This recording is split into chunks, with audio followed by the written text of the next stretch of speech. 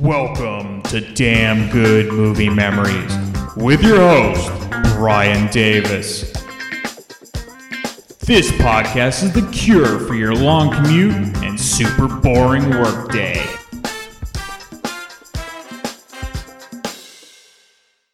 Hello, friends and enemies. C.K. Dexter Haven, I would like to talk to you. Well, let's go in the talking room. I want them out, and you too. Yes, Your Majesty, but first, could I interest you in some small blackmail? Oh, you want to get even with your ex-bride, huh? It's an article, complete with snapshots, details, and insinuations, and it's ready for publication in Spy. And it's about your father and that dancer in New York. You're lying, Dexter. I can always tell. You are a mess of intuition. Well, Mother, we're hooked. Are they really reporters? Not even friends of Junius's? They aren't anybody's friends, but we're to pretend they are. How? We all rode into this thing on a filthy blackmail. I can tell there's something in the air because I'm being taken away. Kittredge is no great tower of strength, you know, Tracy. He's just a tower. Heaven brought them together, I imagine. Doggone it, C.K. Dexter Haven. Either I'm gonna sock you or you're gonna sock me. Shall we toss a coin? Hey there, it's Brian Davis, and for this week's episode, we're going to talk about the movie The Philadelphia Story from 1940. Now, the studio was MGM. The release date was December 26, 1940. The running time is 112 minutes, and it was in black and white. The budget was $914,000, and the box office took in $3.3 million. Now, classic totals of box office gross is sort of tricky, but is also considered one of the most successful films of 1941 since it came out late in 1940. Leonard Maltin from his Classic Movie Guide gives it 4 out of 4 stars. His quick little synopsis is, talky but brilliant adaptation of Philip Berry's hit Broadway comedy about a society girl who yearns for a down-to-earth romance. Cary Grant as her ex-husband, James Stewart, is a fast-talking reporter who falls in love with her. The entire cast is excellent, but Stewart really shines in his offbeat Academy Award-winning role. Donald Ogden Stewart's script also earned an Oscar. It was later musicalized as High Society. Rotten Tomatoes actually gives it 100% fresh from 60 reviews. The critics' consensus is offering a wonderfully witty script, spotless direction from George Cukor, and a typically excellent lead performances. The Philadelphia Story is an unqualified classic. So I probably originally saw this as a kid on AMC when the station would actually play classic films back in the day. And this was before TCM and before Turner Classic Movies became popular to the masses. However, it wasn't until I saw the Philadelphia Story at the wonderful Stanford Theater in Palo Alto, California, that I really truly came to love this film.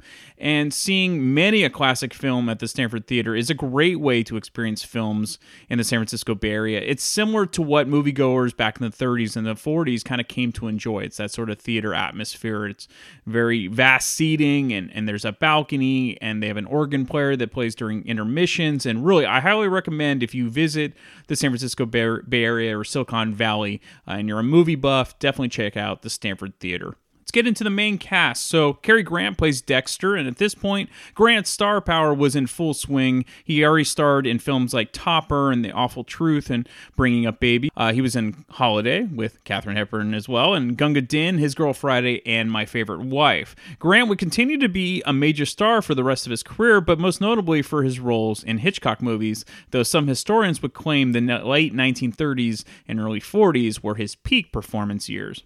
Katharine Hepburn plays Tracy, and though Hepburn, it's kind of ironic, I just realized her name's Tracy, and she ended up marrying Spencer, or was, I don't know, did they end up getting married? I'm talking to myself like I'm going to answer myself, but I believe they were partners for many years. So Spencer Tracy was her longtime partner.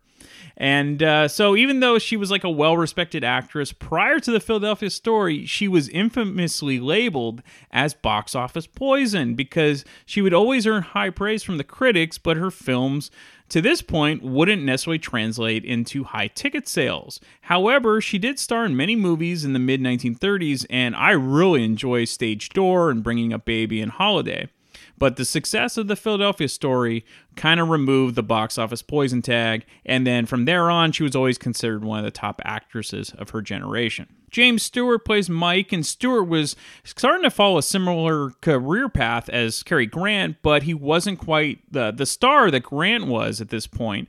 However, he did star in a few popular films leading up to the Philadelphia Story, with 2 Frank Capra films, You Can't Take It With You, which is great, and of course, Mr. Smith Goes to Washington, which is equally great.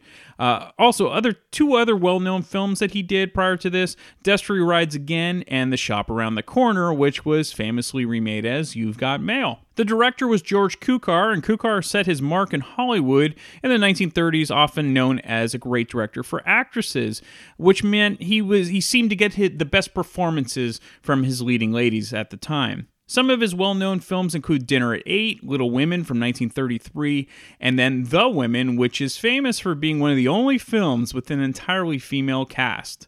Cukor is also famous for being part of The Wizard of Oz and Gone with the Wind and adding key direction to both films, but he was let go from Gone with the Wind due to his slow pace of filming. So let's get into a little bit about the making of the film. So the screenplay is an adaptation of the Broadway play written by Philip Barry. Barry also wrote the play To Holiday, which was also adapted to film, and as I said before, starred Cary Grant and Katharine Hepburn. Hepburn originally starred in the Broadway version of the Philadelphia Stories and believed this would be the film to kind of remove the whole stigma of not being successful box office-wise. She received the rights to the play from Howard Hughes because they were an item at one point, and he bought the rights for her. So in a shrewd business move, Hepburn actually offered the rights to the film to MGM for only $250,000, but in return, she could have veto power about who was cast in the film, along with the director, producer, and screenwriter choices.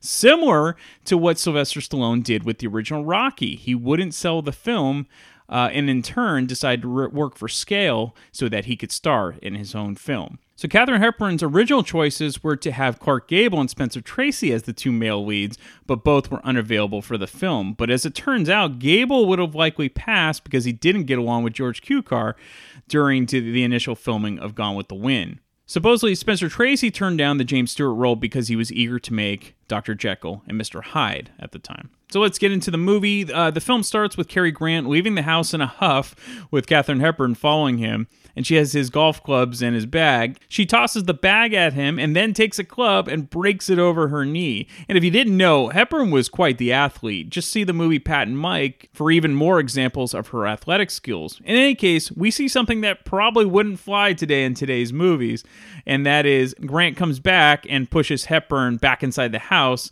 and even Hepburn gives a look like, well, I guess I shouldn't have broken his clubs.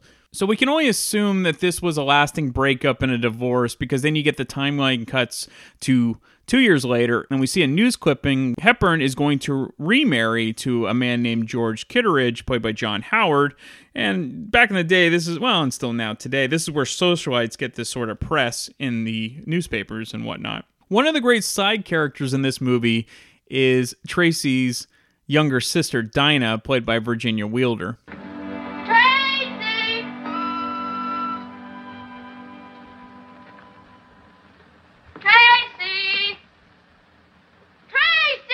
How do you spell omelet? O-U. 94 for the ceremony and 506 for the reception. I don't know where we put them all if it should rain. Oh, it won't rain. Tracy won't stand for it. Mother, how do you spell omelet? O-M-M-E-L-E-T. I thought there was another L. That's a funny wedding present, an omelet. It was a dish, dear, a silver dish. Bring some of that junk off the table. Mother, be an angel and get these things out of the way. Yes, darling.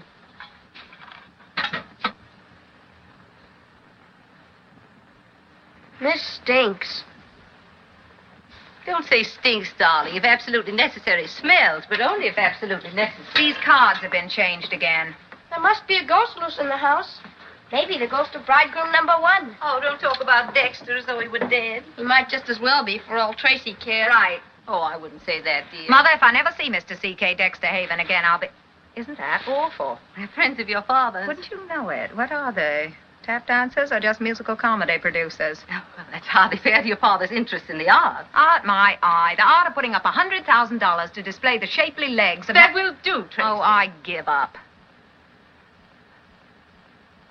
If you just face the facts squarely, as I did, We both might face the fact that neither of us have proved to be a very great success as a wife. We just picked the wrong first husbands, that's all. Well, don't let's argue about it. You wanted me to take a stand, and I've taken it. It's the only stand a woman could take and keep her self-respect. Yes, dear, I know. Now I have my self-respect and no husband. You almost talk as though you wanted him back. He wouldn't come back, probably. Hey, it's better this way, really. You'll see. Let's forget about the past. We both deserve some happiness now. Especially you, darling. Isn't George an angel? George is an angel. Is he handsome or is he not? George is handsome. I like Dexter. Really? Why don't you postpone the wedding? How? Get smallpox. Now, don't put the idea in her head. George isn't usually late. He's waiting for us at the stable. Waiting for... Mother, if I don't choke her before Saturday, It'd postpone the wedding, wouldn't it? it would not be in the car when I get down. She's so mean about Dexter. He was rather mean to her, my dear. Did he really sock her? Please, Dinah. Did he really? Darling, you go out and wait in the car. Well, the papers were full of Innundo. Of what? Of Innundo. Cruelty and drunkenness, it said. Mother, why won't Tracy ask her own father to the wedding? Your sister has very definite opinions about certain things. She's sort of, well, you know, hard, isn't she? Certainly not. Tracy sets exceptionally high standards for herself, that's all. And other people aren't always quite apt to live up to them. The line that always cracked me up was, "Don't say stinks, say smells if necessary." The other great side character in this film is Uncle Willie, played by Roland Young. Young was best known as playing Cosmo Topper in the 1937 film version of Topper. So George, John Howard, would be the socialite version of a complete dork, though he thinks he's not, and he's considered a man of the people. James Stewart plays a reporter for Spy Magazine, which is essentially a tabloid rag. Stewart is assigned to write a story about Hepburn's wedding. He's less than thrilled about this assignment, but his partner and photographer Liz, played by Ruth Hussey, is eager for the story. As it turns out, Grant actually works for Spy for their South American team and agrees to help Stewart and Hussey get into the wedding festivities, essentially because he wants to get revenge on Hepburn for the divorce. So Hepburn is less than thrilled that Grant shows up to attend her wedding. So though Dinah and even her mom is happy he's there, since they never really wanted them to split up to begin with, Grant seems to be taking great enjoyment in Hepburn's anger of him being there. He even has a great smug demeanor that you're still always rooting for him. The same goes with Stewart. Even when he tries to be a jerk, you still like him. So the back and forth between Grant and Stewart are second to none. Even little things like their body language and their facial expressions are brilliant. But again, Dinah is hilarious, and when she's on screen, and she's trying to make an impression on the reporters. Ah, how do you do? Friends of my brother Junius, are you not? No, I am Dinah Lord. My real name is Diana, but my sister changed it. I'm Elizabeth Embry. This is Macaulay Connor. Enchanté de vous voir. Enchanté de faire votre connaissance. I spoke French before I spoke English. My early childhood was spent in Paris where my father worked in a bank. The House of Morgan. Really? C'est vrai, absolument. Can you play the piano? I can, and sing at the same time. Listen. Lydia, oh Lydia, say, have you met Lydia? Oh Lydia, the dance lady. She has eyes that folks adore, so, and a torso even more. So Lydia, What is oh, this? Lydia, that encyclopedia. Idiot Lydia, the queen of tattoo. On her back is the Battle of Waterloo. Beside it, the wreck of the Hesperus, too. And proudly above waves the red, white, and blue. You can learn a lot from Lydia. Ah, Félix, tu es un véritable petit Chopin. Rien du tout. Mais certainement. Mais qu'est-ce qu'il y a? Voyons, tu es toute pâle. Montre-moi ta langue. Oh, j'espère bien que ce n'est pas le smallpox. Le smallpox? Mais oui, va dire à maman de se dépêcher.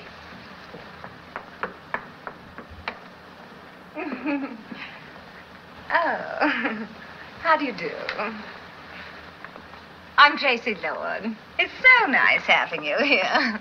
Because Hepburn's father is out of the picture, in order to keep up appearances, she gets Uncle Willie to act as her father. Hello, friends and enemies. Young man, remove yourself. How are you, sir? I don't know. Get along, get along. Darling, I changed my mind. I will stay for lunch. Another place, Edward. Hello, Kittredge. How are you, Haven? Just Damon and Pythias. No, Grant and Lee. You don't look as well as when I last saw you, Kittredge. Oh, you poor fellow, I know just how you feel. How's it coming? Oh, beautifully, Dexter. We're so indebted to you for these lovely people. It's almost impossible to repay that debt. But you'll manage, eh, Red? And they grew up together, you know. How nice. Oh, you don't look old enough to get married. Not even the first time, then you never did.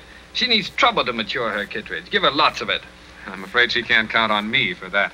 No, that's too bad. Sometimes for your own sake, Red, I think you should have stuck to me longer. I thought it was for life, but the nice judge gave me a full pardon. Ah, that's the old redhead. No bitterness, no recrimination. Just a good swift left to the jaw.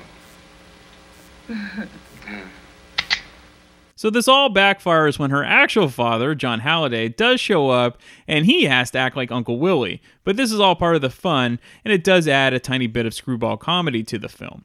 As great as Grant and Stewart are, Hepburn is the glue that keeps the whole movie together.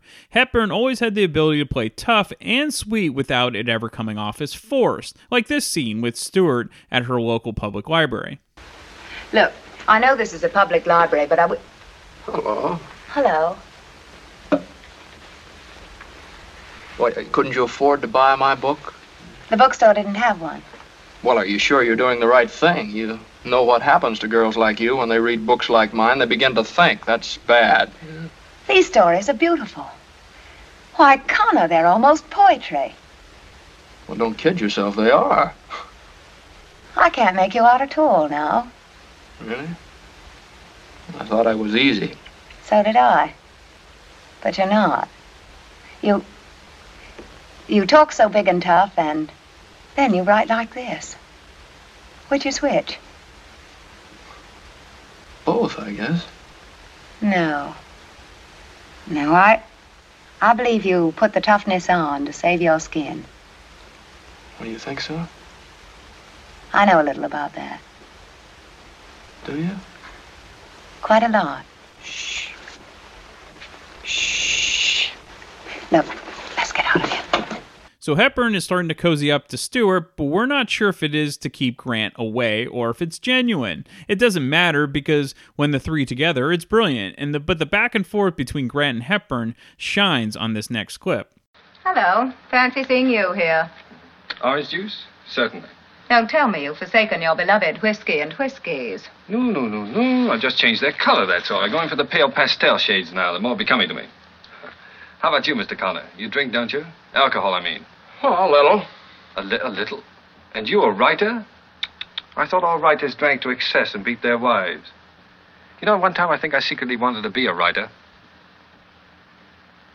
Dexter, would you mind doing something for me? Anything, what? Get the heck out of here. Oh, my dear Red, I couldn't do that. That wouldn't be fair to you. You need me too much. Would you mind telling me just what it is you're hanging around for? Oh, no. Please don't go, Mr. Connor. Oh, no. Please don't go, Mr. Connor. As a writer, this ought to be right up your street. Don't miss a word.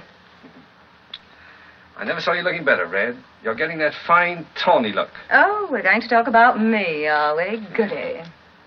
It's astonishing what money can do for people. Don't you agree, Mr. Connor? Not too much, you know, just more than enough. Now, take Tracy, for example. There's never a blow that hasn't been softened for her. Never a blow that won't be softened. As a matter of fact, it even changed her shape. She was a dumpy little thing at one time. Only as it happens, I'm not interested in myself for the moment. Not interested in yourself? You're fascinated, Red. You're far and away your favorite person in the world. Dexter, in case you don't know... Of course, Mr. Connor. She's a girl who's generous to a fault. To a fault, Mr. Connor. Except to other people's faults. For instance, she never had any understanding of my deep and gorgeous thirst. That was your problem. Granted. But you took on that problem with me when you took me, Red. You were no helpmate there. You were a scold. It was disgusting. It made you so unattractive. A weakness, sure. And strength is her religion, Mr. Connor. She finds human imperfection unforgivable. When I gradually discovered that my relationship to her was supposed to be not that of a loving husband and a good companion, but... Oh, never mind. Say it. But that of a kind of high priest to a virgin goddess. Then my drinks grew deeper and more frequent, that's all. I never considered you as that, nor myself. You did without knowing it. Kittredge is no great tower of strength, you know, Tracy. He's just a tower. You hardly know him. And I hardly know him as to know him well. And perhaps it offends my vanity to have anyone who was even remotely my wife remarry so obviously beneath her. But how dare you, any of you in this day and age, use such an idiotic... I'm talking about the difference in mind and spirit. You could marry Mac, the night watchman. I'd cheer for you. Kittredge is not for you. You bet he's for me. He's a great man and a good man. Already he's of national importance. You sound like Spy Magazine talking. But whatever he is, Toots, you'll have to stick. He'll give you no out as I did. I won't require one. I suppose you'd still be attractive to any man of spirit, though. There's something engaging about it, this goddess business. Something more challenging to the male than the more obvious charms. Really? Really. We're very vain, you know. This citadel can and shall be taken, and I'm the boy to do it. You seem quite contemptuous of me all of a sudden. No, Red. None of you. Never of you. Red, you could be the finest woman on this earth. I'm contemptuous of something inside of you you either can't help or make no attempt to. Your so-called strength, your prejudice against weakness, your blank intolerance. Is that all? That's the gist of it. Because you'll never be a first-class human being or a first-class woman until you've learned to have some regard for human frailty. It's a pity your own foot can't slip a little sometime. But your sense of inner divinity wouldn't allow that. This goddess must and shall remain intact. There are more of you than people realize. A special class of the American female. The married maidens. So help me, Dexter. If you say another word, I'm through, Red. For the moment, I've had my say. Well, I suppose I should object to this twosome. That would be most objectionable. Well, anytime either of you want my advice. We'll give you a ring, Haven. Thanks. Do that, will you? You can sort of see the reappearance of Grant has stirred up feelings for Hepburn, and George doesn't seem as appealing. So he's not a bad guy, this new George guy, but he's boring, and he almost comes off as desperate, but the viewer can't help but root for Hepburn and Grant to get back together. Oh, George, to get away. Somehow to be useful in the world. Useful? You, Tracy? Well, I'm going to build you an ivory tower with my own two hands. Like fun you are. You mean you've been in one too long? Well, I mean that and a lot of things. You know, we're going to represent something, Tracy. You and I and our home. Something straight and sound and fine. Then perhaps your friend, Mr. Haven, will be somewhat less condescending. George, you don't really mind him, do you? I mean, the fact of him? Fact of him? What do you mean? Well, I mean, you know, that he ever was my lord and master, that we ever were... I don't believe he ever was, Tracy. Not really. I don't believe that anyone ever was or ever will be. That's the wonderful thing about you, Tracy. What? How? Well, you're like some marvelous, distant, well, queen, I guess. You're so cool and fine and always so much your own. There's a kind of beautiful purity about you, Tracy, like a statue. George. Oh, it's grand, Tracy. It's what everybody feels about you. It's what I first worshipped you for from afar. George, listen. First, now, and always. Only from a little nearer now. Hey, darling? I don't want to be worshipped. I want to be loved. Well, you're that too, Tracy. Oh, you're that all right. I mean, really loved. But that goes without saying, Tracy. No. No, it's you who doesn't see what I mean. Well, I'd better get dressed, dear. I hate to be late. As the story goes, we kind of get a little bit of a backstory that Hepburn sort of loathes her father because he was off chasing other women. And this is likely the reason she is strong-willed in personality and won't tolerate foolish men and conform to what a wife should be back in this era. She won't shut up and smile. She's not that sort of person. So if she sees something that she doesn't like, she'll call it out. Both Hepburn and Stewart decided to get drunk for the pre-wedding party, and this is a fun scene between the two. Macaulay Connor of South Bend reporting for duty. I'm sorry, Connor. We're going home after this dance. Oh, now, you can't do that to me. Not a friend of old Junior's. I mean, not a old friend of Junior's. Wish old Junius were here. Tracy, I'll get your wraps. He'll wrap me up. Hello, you. Hello. Hey, you look fine. I feel fine. Good. Oh, wait. What was I saying? Oh, let's have another drink. Or would Kittredge spank? That's not what you were saying. It isn't. All right. Not what I was saying. Oh, I know. Why do you wish your brother was here? Does he like Kittredge? Everybody likes Kittredge. Everybody likes Kittredge. Everybody except C.K. Dexter Haven, huh? Come on, Connor. We'll have some wine. I'll have some. Mother! I thought you were going home ages ago. I know I should have, but I've been having such a good time. Everybody should have a good time. Darling, what's come over you? Oh, it's just that a lot of things I always thought were terribly important, I find now, and the other way around, and oh, what the dickens. Connor, you're thirsty, and the night is young. Here we are, dear. We're going to have just one more drink before we go Not to... you, I'm afraid, dear. Why should you be afraid, George? You know wine never affects me, not in the slightest. Now, look here, What Tracy. she really wants, George, is another dance with you. Oh, very well. Well, look, George, if it's that much of a chore, Not just... for me! Oh, no, you don't, Connor. You've been too attentive as it is. George, please. What will the neighbors think? And then Stewart heads back to the house and wakes up Cary Grant. Oh, I wonder if I might borrow a drink. Certainly. Toast to Newcastle.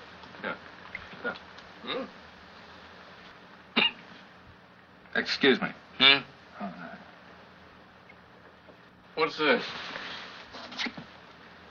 What's it, my book? Yes? C.K. Dexter Haven, you have unsuspected depth. Oh, thanks, old chap. But have you read it? Well, I was trying to stop drinking. I read anything. And did you stop drinking? Yes. Your book didn't do it, though. Are you still in love with her? Or perhaps you consider that a very personal question. Not at all. Liz thinks you are. Liz thinks you are. But of course women like to romanticize about things. Yes, they do, don't they? Yes, they do, don't they? I don't know. I can't understand how you can have been married to her and still know so little about her. Can't you? No, I can't you. I have the hiccups. I wonder if I might have another drink. Certainly. Thank you. You know, Tracy's no ordinary woman. And you said some things to her this afternoon I resented. Well, I apologize, Mr. Connor. That's quite all right. Quite all right. But when a girl is like Tracy, she's one in a million. She's sort of like a... A goddess? No. You said that word this afternoon. No, she's sort of like a queen. A radiant, glorious queen. And you can't treat her like other women. No, I suppose not. The reason Grant is involved with this article is because the main publisher has dirt on Hepburn's father, likely about his philandering. Grant tells Stewart this, and the two decide to work together against the publisher. So after a short drive, well, drunk driving didn't seem to be a big deal back in the day, Stewart and Hepburn have a few more drinks post-party. Did you enjoy the party? Sure. The prettiest sight in this fine, pretty world is the privileged class enjoying its privileges. You're a snob, Connor. No doubt. Awash with champagne was Will Q. Tracy's pleasure dome on the nuptial eve of Tracy Samantha. Tracy.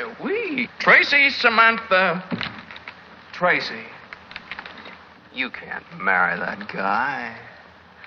George, I'm going to. Why not? Well, I don't know. I thought I'd be for it at first, but you just don't seem to match up. Then the fault's with me. Well, maybe so, but all the same, now, you can't do it. No? No. Come around about noon tomorrow. I mean today. Snob. Say, what do you mean, snob? You're the worst kind there is, an intellectual snob. You made up your mind awfully young, it seems to me. Well, 30's about time to make up your mind. And I'm nothing of the sort, not Mr. Connor. The time to make up your mind about people is never. Yes, you are. And a complete one. You're quite a girl, aren't you? You think? Yeah, I know. Thank you, Professor. I don't think I'm exceptional. You are, then. I know any number like me. You ought to get around more. Not in the upper class? No, thank you. You're just a mass of prejudices, aren't you? You're so much thought and so little feeling, Professor. Oh, I am I? Yes, you am, are you? Your intolerance infuriates me. I should think that of all people, a writer would need tolerance. The fact is, you can't be a first-rate writer or a first-rate human being until you've learned to have some small regard for human Aren't the geraniums pretty, Professor? Is it not a handsome day that begins, Professor? All right, lay off that professor. Yes, Professor. Now you've got all the arrogance of your class, all right, haven't you? What have classes to do with it? What do they matter except for the people in them? George comes from the so-called lower class, Dexter from the upper. Well, Mac the night watchman is a prince among men. Uncle Willie is a pincher.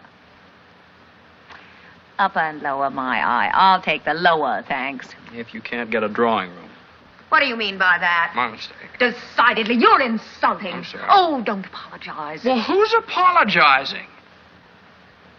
I never knew such a man. You wouldn't be likely to, dear, not from where you sit. Talk about arrogance. Tracy, What do you want? you're wonderful. There's a magnificence in you, Tracy. Now, I'm getting self-conscious. It's funny, Mike, that's... Yeah? I don't know. Go up, I guess. It's late. A magnificence that comes out of your eyes and your voice and the way you stand there and the way you walk. You're lit from within, Tracy. You've got fires banked down in you. Hearth fires and holocausts. I don't seem to you made of bronze. No, you're made out of flesh and blood. That's the blank, unholy surprise of it. Oh, you're the golden girl, Tracy. Full of life and warmth and delight. Oh, what goes on? You got tears in your eyes. Shut up. Oh, Mike, keep talking. Talk, will you? No, I've stopped. Why? Has your mind taken hold again, dear Professor? Well, good thing, don't you agree? No, Professor. All right, lay off that professor stuff now. Do you hear me? Yes, Professor. It's really all I am to you, is it? Of course, Professor. Are you sure? Why, yes, of course. Golly, Moses. Tracy. Mr. Connor. Let me tell you something, No, don't Tracy. all of a sudden I've got the shakes. It can't be anything like love, can it? No, it mustn't be. It can't. Would it be inconvenient? Terribly. Anyway, I know it isn't. Oh, Mike, we're out of our minds. Right into our hearts. That ought to have music. Yeah, it does, doesn't it? Tracy, you're so as if my insteps were melting away. What is it? Have I got feet of clay or something? Tracy. It's not part of the pool. It's just over the lawn and in the birch grove. It'll be lovely now. Tracy, you're tremendous. Put me in your pocket, Mike.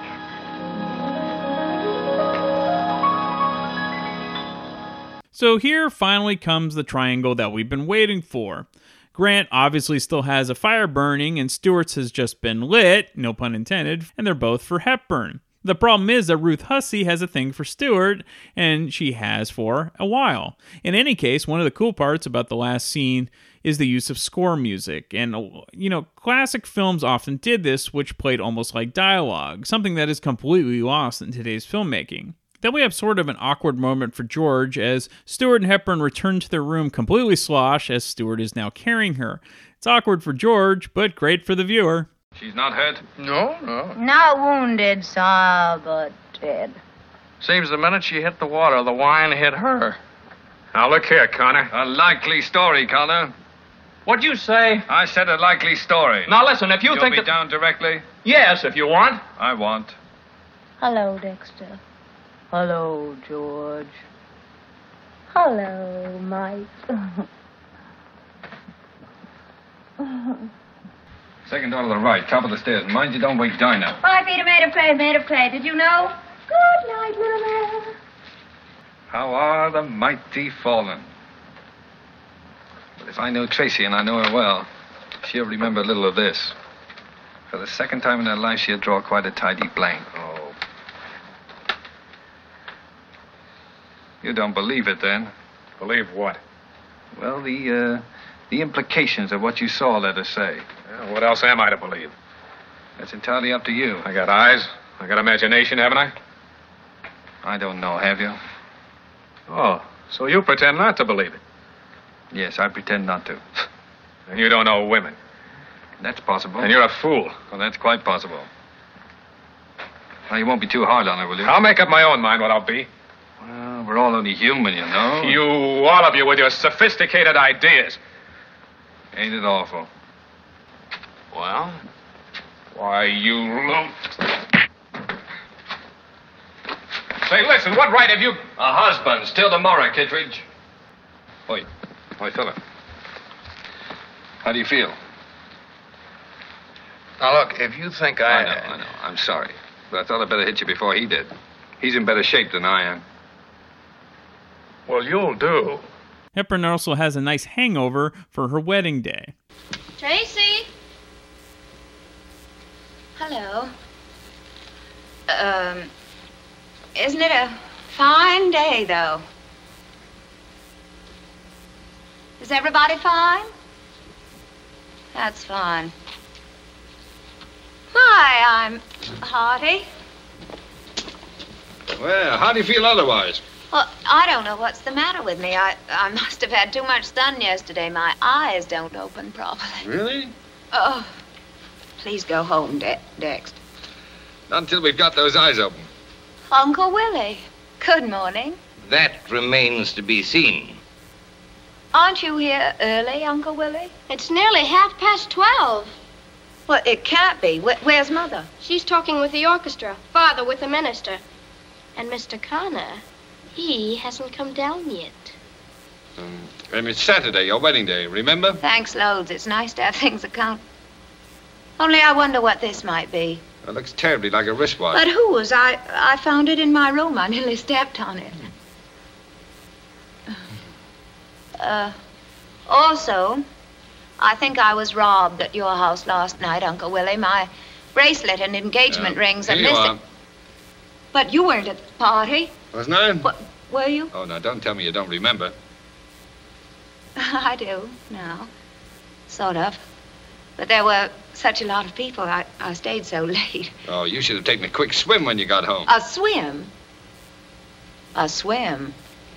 There, now they're open. So with the combination of a hangover, thinking she'd spent the night with Stuart, feeling guilty about how her marriage ended with Grant, and not sure even about marrying George, Hepburn has quite the predicament on her hands. Oh, Dex. I'm such an unholy mess of a girl. Well, that's no good. That's not even conversation. But never in my life. Not if I live to be 100 will I ever forget how you tried to stand me on my feet again today. Oh, you're in great shape. Oh. Tell me, what did you think of my wedding present? I like my presents at least acknowledged, you know. It was beautiful. And sweet, Dex. Yes, yeah. She was quite a boat, the true love, wasn't she? Was and is. My, she was yar. She was all right. I wasn't, was I? Not very. Oh, you were good at the bright work, though. I made her shine. Where is she now? I'm going to sell it to Ruth Watrous. You're going to sell the true love? For money? Sure. To that fat old rum pot. Oh, well, what does it matter? When you're through with the boat, you're through. Besides, it was only comfortable for 2 people. Unless you want her. No. No, I don't want her. Well, I'm deciding another one anyway. Along more practical lines. What'll you call her? I thought the true love's second. What do you think? Dexter, if you call any boat that, I promise you I'll blow you and it out of the water. I'll tell you what you can call her if you like. What? In fond remembrance of me. The Easy Virtue. Now, shut up, Red. I can't have you thinking things like that about yourself. Well, what am I supposed to think when I... Oh, I don't know. I don't know anything anymore. Oh, that sounds very hopeful, Red. That sounds just fine. So now, here's where it's up to you, the viewer, to try to figure out who Hepburn ends up with. Will she go through the marriage with George, or will she call off the wedding and pick between Grant and Stewart? The movie itself is worth watching just for the ride, so I highly recommend you check it out. The dialogue in the Philadelphia Story is brilliant. There's a reason why this film is so highly regarded, and for me, it still absolutely holds up today. And if you don't want to wait, you can listen to the old-time radio adaptation featuring the same cast that I've tacked on at the end of this episode. However, you should really see the film as well. So some of the fun facts about the film. The character of Tracy was inspired by Helen Hope Montgomery Scott, who lived from 1904 to 1995. She was a beautiful socialite whose family had been Philadelphia royalty for generations. Now, her husband was a railroad heir, Edgar Scott, and he had been friends with the playwright Philip Barry since their days at Harvard. And then the Scotts and the Barrys often socialized. And Barry used some of Helen's exploits from the 20s and the 30s as inspiration for Tracy's character and her free-spirited ways. Supposedly, Scott had no problem with the play, saying, "I thought it was great fun, but I really didn't pay much attention. I don't think Tracy was like me, except that she was very energetic and motivated." Cary Grant had 2 demands before being part of the film. He wanted top billing, and he wanted his salary, $137,000, to be donated to the British war relief effort. James Stewart won an Oscar for Best Actor, and Daniel Ogden Stewart, obviously the Stewarts had a good night, he won for Best Screenplay. The film also received 4 other nominations but did not win, and those include Outstanding Production, which was MGM, and Joseph Mankiewicz was the producer, Best Director, George Cukor, Best Actress for Katharine Hepburn, and Best Supporting Actress for Ruth Hussey. James Stewart actually had no plans to attend the Oscar ceremony that year, but just before the ceremony began, he received a call advising him to slip into a dinner jacket and attend the ceremony. James Stewart never felt that he deserved the Oscar for this performance. He had initially felt he'd been miscast. He always maintained that Henry Fonda should have won for The Grapes of Wrath instead that year, and that the award that he won for the Philadelphia Story was, quote, deferred payment for his work on Mr. Smith Goes to Washington. Very interesting how that works. It's almost like a makeup call in sports. So the film was shot in 8 weeks and required no retakes. And so during the scene where James Stewart hiccups when he's drunk, you can see Cary Grant looking down and grinning. And since the hiccup wasn't scripted, Grant was on the verge of breaking out laughing and had to compose himself quickly. Stewart apparently spontaneously thought of the hiccuping in the drunk scene without telling Grant. And when he began hiccuping, Grant turned to Stewart and saying, "Excuse me," and the scene required only 1 take. See? Masters at work. All right, it's been way too long. We finally get Samantha back on the podcast because she is one of our go-to guests when it comes to classic films. So we get to discuss the Philadelphia Story. And then after I discuss that with her, I will tack on the radio adaptation of the Philadelphia Story. So enjoy, and I'll be back next week to talk about another movie from my vast and varied DVD collection. All right, it's been far too long, and we're back with Samantha. Welcome back. It's been like a year. Thank you. So, it has been a while. Yeah, but you're my go-to classic movie person. Classic. And so we were trying to find the right movie for you. Yeah. And I always give you all these, and you're like, No, yeah. I am picky. Mm-hmm. I don't watch everything. Right. So it has to be something special. But this one, just like the bell went off and you're like, yes, this is the one I want to do. Yeah. So when was the last time you actually saw it? Because I made you you didn't have to rewatch it, but you chose to. Yeah, I rewatched it this weekend, and then It's been a few years probably since I watched it fully, Mhm. but I know I've seen it like here and there in bits and pieces. But yeah, it's been a while to the point where I kind of forgot a lot of like the undertones. Right. And I think maybe now that I'm older, I think I had a different interpretation, and it So I was wanna hear about that. a good experience. Yeah. So how is it different for you now watching it as an adult as opposed to watching it as a kid? What are the plot pieces that you I changed? think I just felt really bad for Tracy. Yeah. Now that I watched it, like my memory of the movie was always, I think, the comedy shone through, Right. and yeah, like the quick wit, slapstick, just the funny dialogue, and then how the characters kind of mingle. But I've totally forgot about kind of how kind of sad her story is in a way. Yeah. Like you meet her after things have happened, so you don't really learn a lot about her. No. And then at the time in her life when the movie takes place, it's just all these people telling her, you're a horrible person. Right. Get Right. it together. Yeah. Like, yes, get off your pedestal. And it's not that I really sympathized with her fully, but I could see where she was coming from Mhm. in a way. And yeah, it kind of like hit me. I wasn't expecting it. Well, I wonder if Katharine Hepburn was going through similar things. 'Cause at that time, I guess she was always critically acclaimed, but her movies weren't making money. Yeah, the whole 30s, like the late 30s, she was kind of known as, the box office dud. Yeah. And I was reading a kind of an article about her, and it was just saying how the way she was portrayed, a lot of the public assumed that she was just too like hoity-toity, Right. like full of herself, too high class. Mhm. And I think her character here is very similar. Yeah. Because she's a society woman who kind of had everything handed to her and maybe acts a certain way because that's what she's used to. Right. Or maybe that's a way to...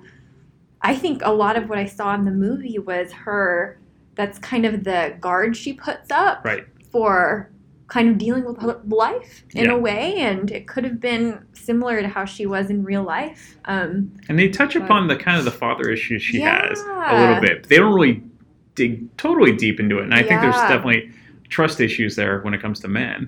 Oh, definitely, Yeah. because her dad he seemed like he was never around apparently, Right. had affairs. Oh, yeah. The mom just kind of rolled with it, Uh-huh. and being the older daughter, I could definitely see where she was coming from. yeah. Like, no, don't.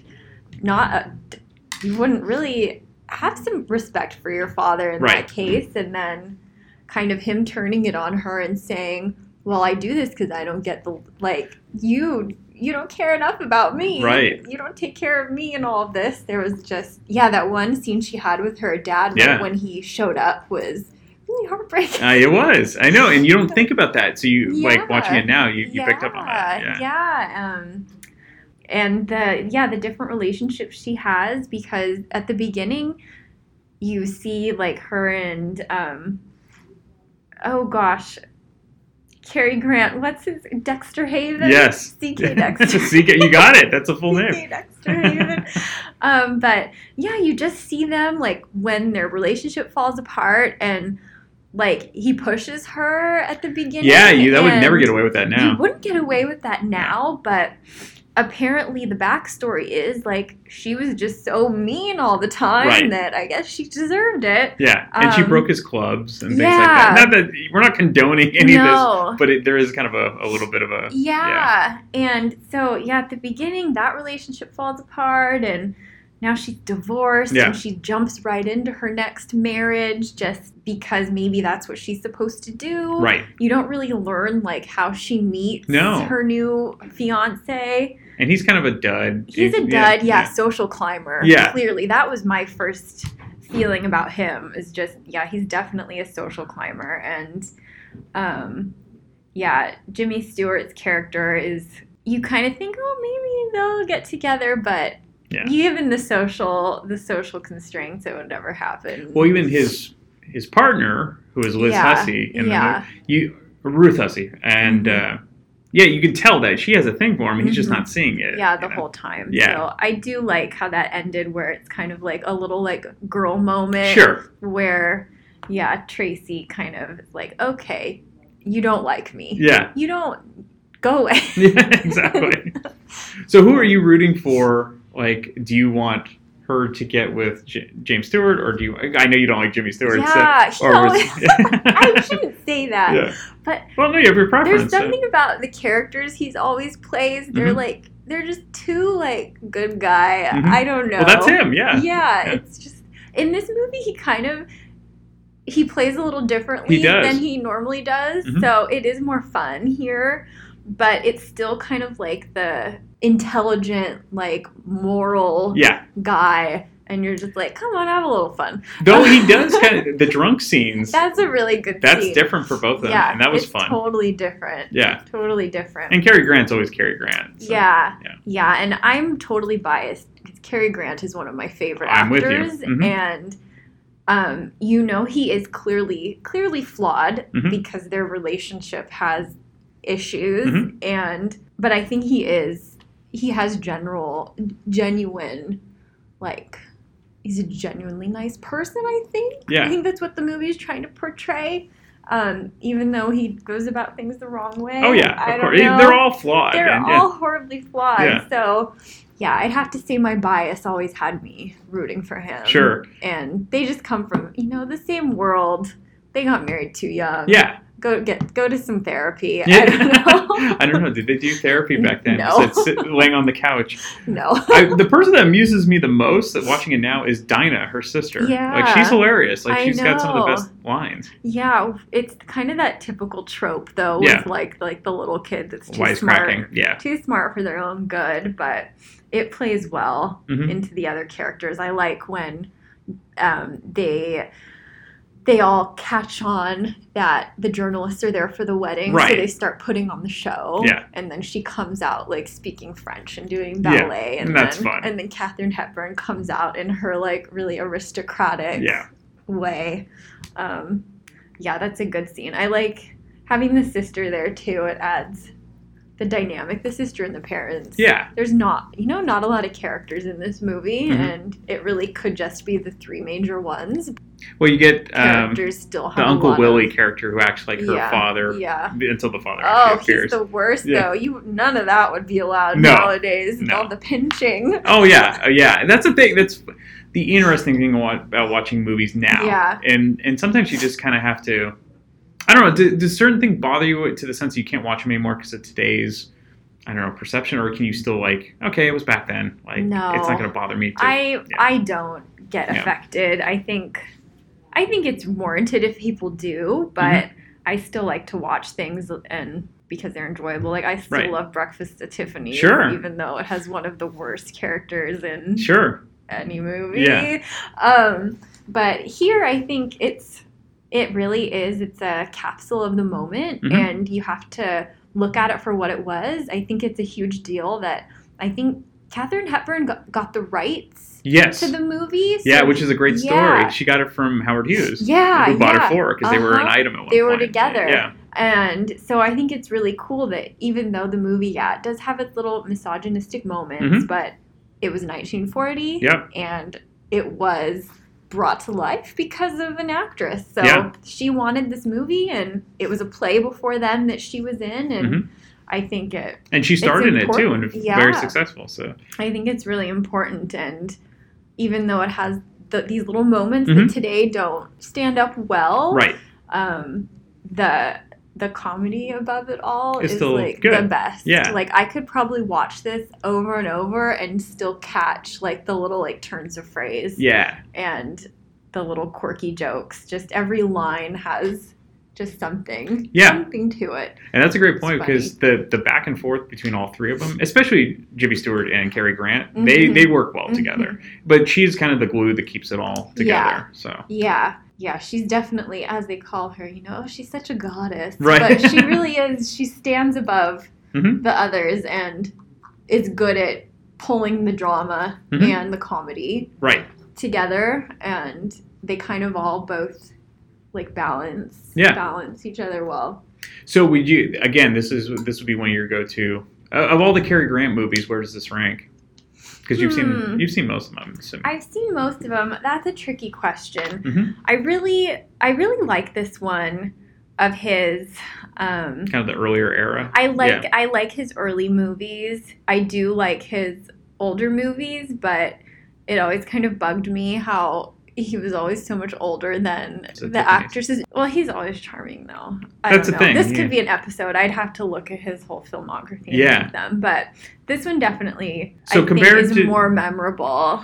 So, like, Bringing Up Baby. Yeah. And Holiday. And, those ones he did with, like, My Favorite Wife. And those types of kind of screwball comedies. Yeah. It kind of ranks up there. Yeah. I don't know. This one... I think 2, it's Katharine Hepburn. Yeah. 2, I think the duo has always been a Do you good like this one better for me. than Bring Up Baby? I don't know.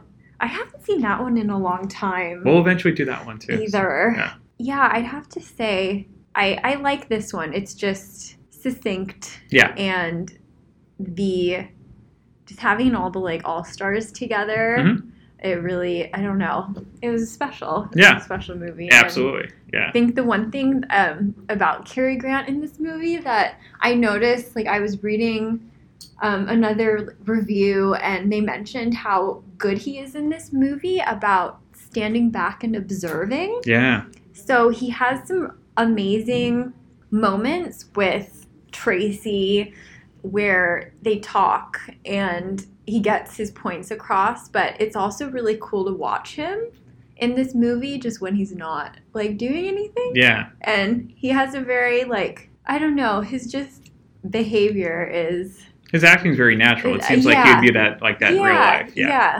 Yeah.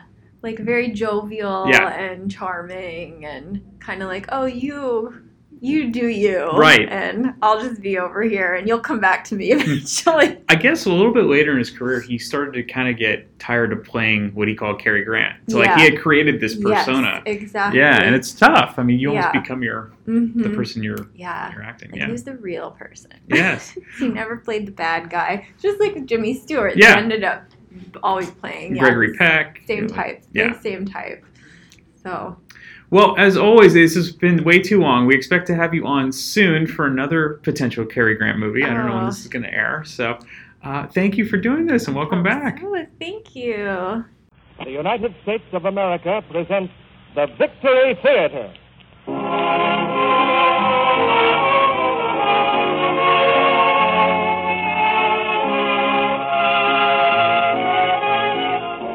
The Victory Theater brings you Cary Grant, Katharine Hepburn, Lieutenant James Stewart, Ruth Hussey, and Virginia Weidler in The Philadelphia Story. Ladies and gentlemen, speaking for the United States government, Mr. Cecil B. DeMille.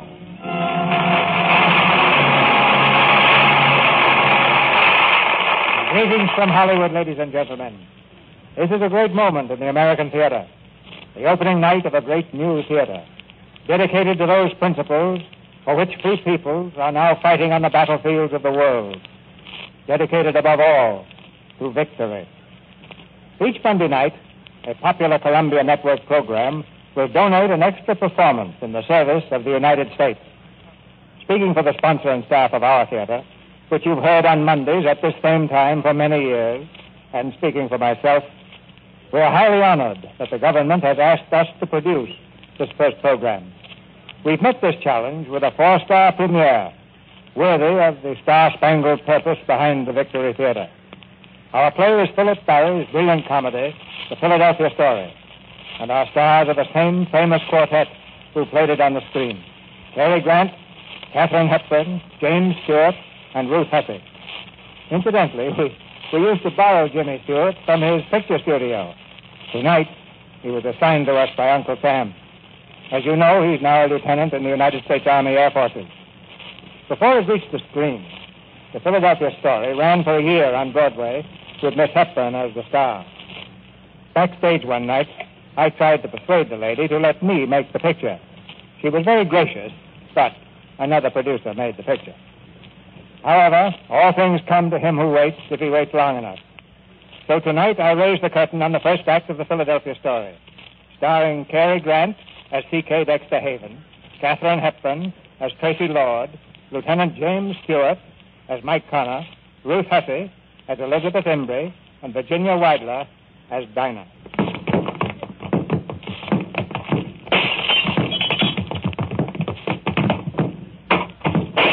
And don't bother to come back.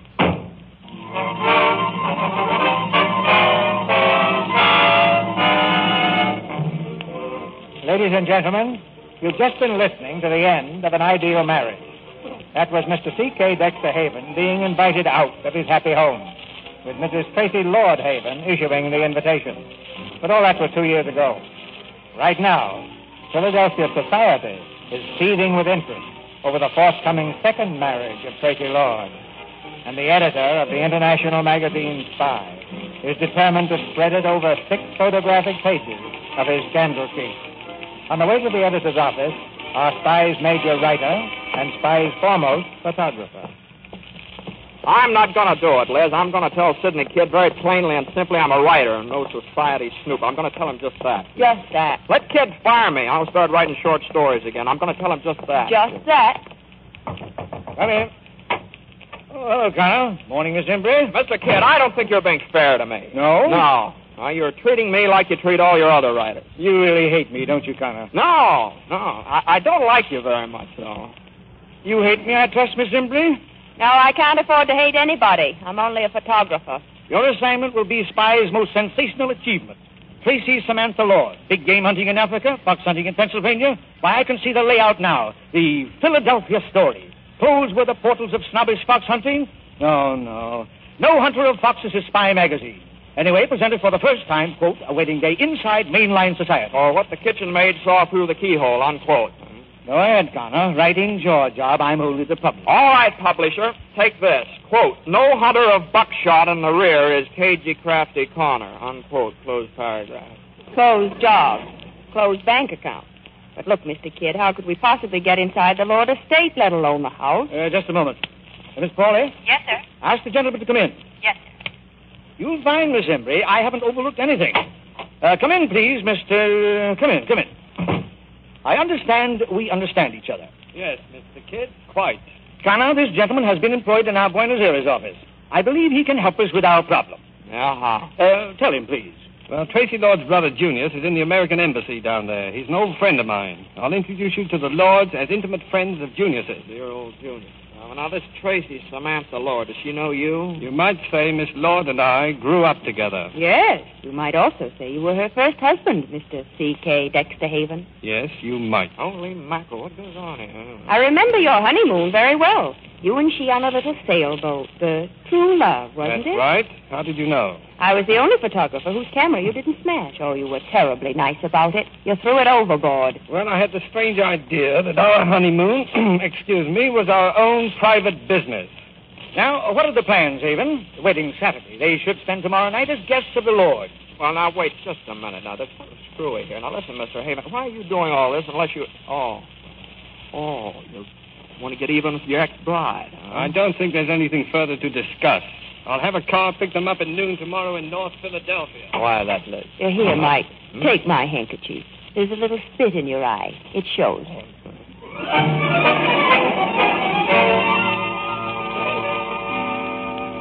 Tracy! Miss Dinah. Edward, have you seen my sister? Yes, Miss Dinah. She's in the sitting room, making a list of the wedding gifts. Tracy. Mother, how do you spell omelet? Oh, you. Why didn't you answer me? Omelet, Mother. Omelet? O-M-M-E-L-E-T. I thought that was another L. That's a funny wedding present. An omelet, dear. A silver dish. Dinah, bring some of that junk off the table. Is this a present? It stinks. Don't say stinks, darling. If absolutely necessary, smells, but only if absolutely necessary.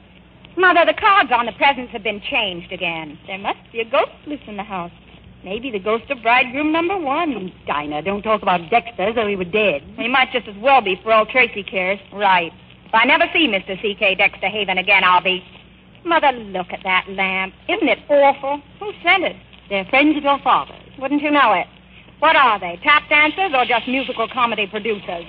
That's hardly fair to your father's interest in art, Tracy. Art my eye, the art of putting up $100,000 to display the shapely legs of Tina Mara. That will do, Tracy. Oh, I give up, Mother. If you just face the facts squarely, as I did. So we both might face the facts, but neither of us has proved to be a very great success as a wife. We just picked the wrong first husband, that's all. Well, don't let's argue about it. You wanted me to take a stand, and I've taken it. The only stand a woman could take and keep her self-respect. Yes, Tracy, I know. Now I have my self-respect and no husband. Hey, it's better this way, really. You'll see. Let's forget about the past. We both deserve some happiness now, especially you. Darling. Isn't George an angel? George is an angel. Is he handsome or is he not? George is handsome. I like Dexter better.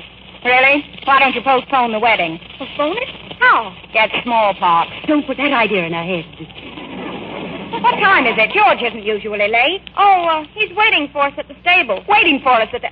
Mother, if I don't choke her before Saturday... It'd postpone the wedding, wouldn't it? It would not. Be in the car when I get down, Dinah. She's so mean about Dexter. He was rather mean to her, my dear. Did he really sock her? Please, Dinah. Well, the papers were full of innuendo. Of what? Of innuendo. Cruelty and drunkenness, it said. Mother, why won't Tracy ask her own father to the wedding? Your sister has very definite opinions about certain things. But don't you think it's stinking not to want father?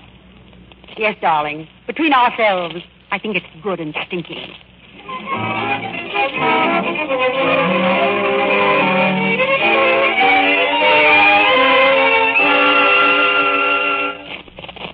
Wait till you see your fiancé. He's all shiny. What are you talking about? Brand new riding breeches. See? Hello there.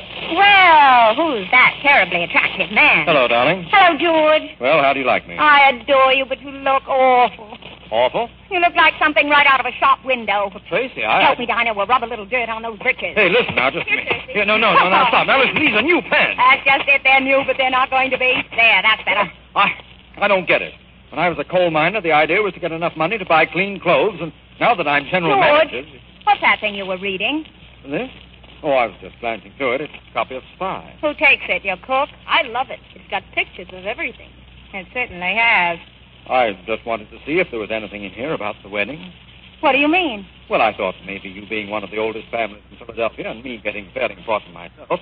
Luck, of course. Let me have that thing. What's the matter? Look at this stuff. An average day in the life of a congressman. The congressman's wife. The kitchen, where is prepared 1 banana, sliced, 2 fried eggs. Of all the filthy ideas, coming into a private house with a camera. Get on that horse, George Kittredge. Tracy, what would happen if I took it into my head someday to go into politics? You'd be elected president. No, I mean about publicity. Not in my home. Get on that horse.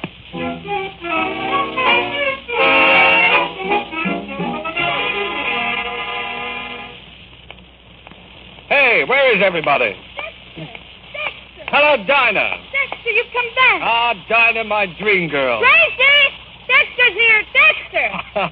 What in the name of... Well, hello, Tracy. Oh, Dexter. How are you, Mother Lord? Dexter, don't you know that tomorrow's the wedding? Oh, no. Oh, that's right. So it is. You can go right back where you came from. Now, Red, look. You don't think I'd miss your wedding, do you? When did you arrive? Tell us all about Junior. Well, Junius is fine. Oh, he should be here. Well, he's heartbroken. I suggested representing him as best man, but... I'm afraid George might prefer to have his best man sober. Ouch! I wish you'd represent George. That's my loyal little girl, Dinah. Oh, you'll like the people Junius did send, though, I'm sure. You haven't switched from liquor to dope by any chance, have you, Dexter? The people Junius did send? Yes, you don't have to know a Macaulay Connor or an Elizabeth Imbrie, do you? No, I don't. Well, then you'd better come along and be introduced. You see, they're great friends of Junius's. Do they expect to stay here over the wedding? I think it's very queer indeed. I think it's queerer than that. I think it's paranoid. You're lying, Dexter. I can always tell. Can you, Red? You went to work after the divorce, didn't you? Well, yes, except for a brief interlude in a couple of alcoholic sanitariums. But you took a job in South America. Who for? A magazine. And it wasn't by any chance Spy magazine. You are a match of intuition. And I don't suppose the Junius' friends are photographers by any chance. Oh, I knew you were low, but I never thought you'd think to anything. What are you going to do? After I telephone Junius, I'm going to do plenty. No, wait, Red, wait. I confess you don't have to telephone Junius. So, you confess? No, you're slipping, Red. I used to be afraid of that look. The withering glance of the goddess. Oh, shut up.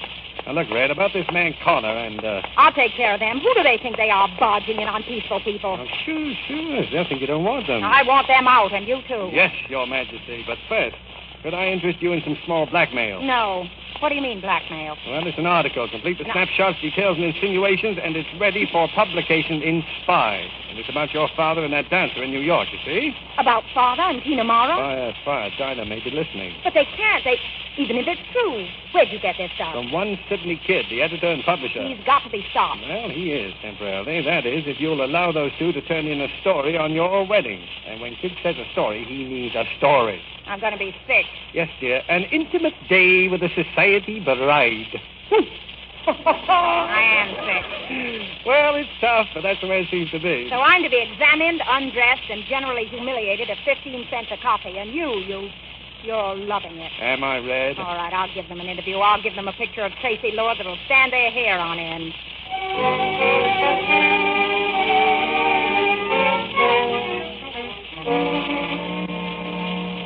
Look at this joint, will you? What is this room? I forgot my compass. Well, this would be the south-southwest parlor by living room or something. Say, what's this guy Haven up to, anyway? C.K. Dexter Haven. Yeah, and what kind of a name is that? Macaulay Connors, no home fun tag, my pet. Yeah, well, just try calling me Macaulay. I knew a plain Joe Smith once. He was only a clerk in a hardware store. But he was an absolute rat. Like, take your feet off the table. Oh, well, no. Tell poor footman to call me for lunch, will you? How do you do? Oh, I'm sorry. Don't bother to get up. I'm Tracy Lewis. Oh, well, my name is... It's so nice having you here. How did you leave Junior?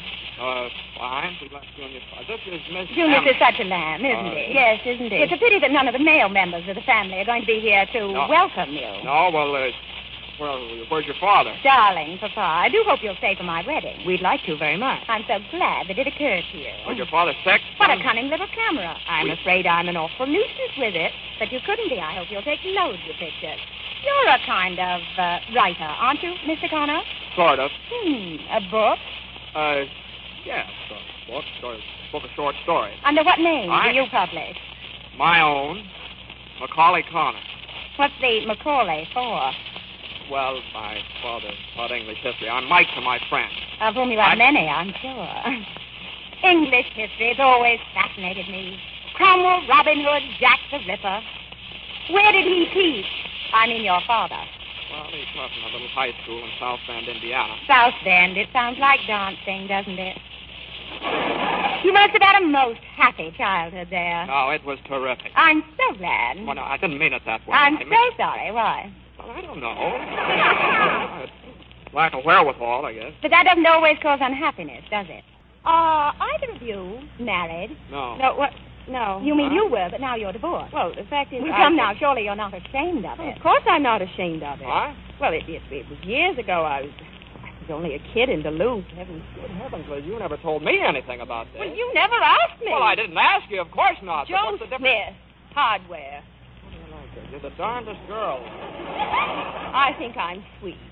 Duluth, that must be a lovely spot. It's west of here, isn't it? Sort of, but occasionally we get the breezes. And this is your first visit in Philadelphia. It's a quaint old place, don't you think? Filled with relics. Tell me something. Are you two going together? Well, now, I beg you, please. Odd question, I must say. I don't see why. I think it's very interesting. Don't you agree, Miss Imbrake, that if a man says he loves a girl, he ought to marry her? Can she be human? Please, Mr. Connor, I asked this young lady a question. I beg your pardon. Well, that depends. I'll see what's keeping Mama. You'll excuse me, won't you? Who's doing the interviewing here? You don't suppose she's caught on somehow? Oh, no, she was born that way, but I've still got to get an interview. Well, try the town library. You can probably dig up enough stuff to hang her whole family.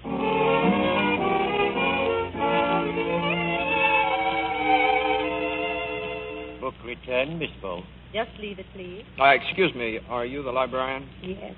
What does thee wish? Well, I'm looking for a local... What'd you say? What does thee wish? I'm looking for a local biography in history. If they will consult with my colleague over there. Uh-huh. Dost thou have a washroom?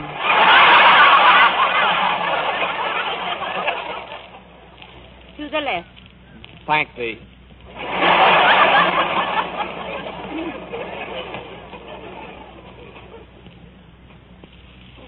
Oh, are you reading? Look, I know this is a public library, but Oh. Hello. Well, my book, huh? Well, couldn't you afford to buy a copy? The bookstore didn't have one. Oh, well, you sure you're doing the right thing now. You know what happens to girls like you when they read books like mine and begin to think. That's bad. These stories are beautiful. Why, Connor, they're almost poetry. Well, don't kid yourself. They are. I can't make you out at all now. Really? You talk so big and tough, and then you write like this. Which is which? Both, I guess. No, I believe you put the toughness on to save your skin. You think so? I know a little about that. Do you? Quite a lot. Please. Look.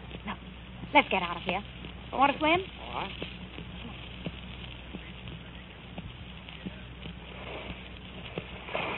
Towel, Connor?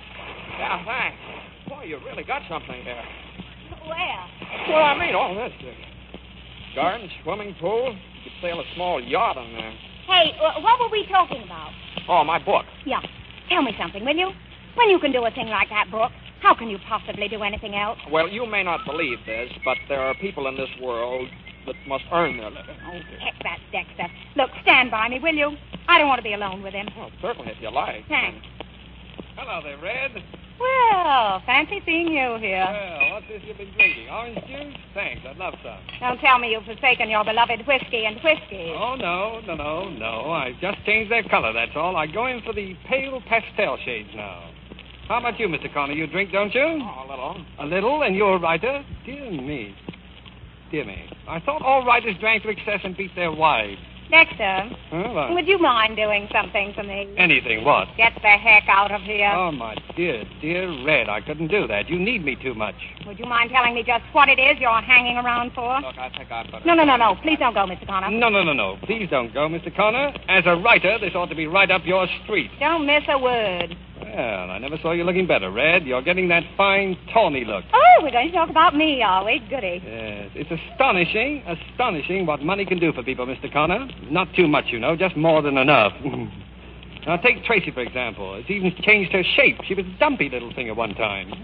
Only as it happens, I'm not interested in myself for the moment. Not interested in yourself? You're fascinated, Red. You're far and away your favorite person in the world. Of course, Mr. Connor, she's a girl who's generous to a fault. Except to other people's faults. For instance, she never had any understanding of my deep and gorgeous thirst. It was disgusting. It made you so unattractive. Yes, a weakness, sure. And strength is her religion, Mr. Connor. She finds human imperfection unforgivable.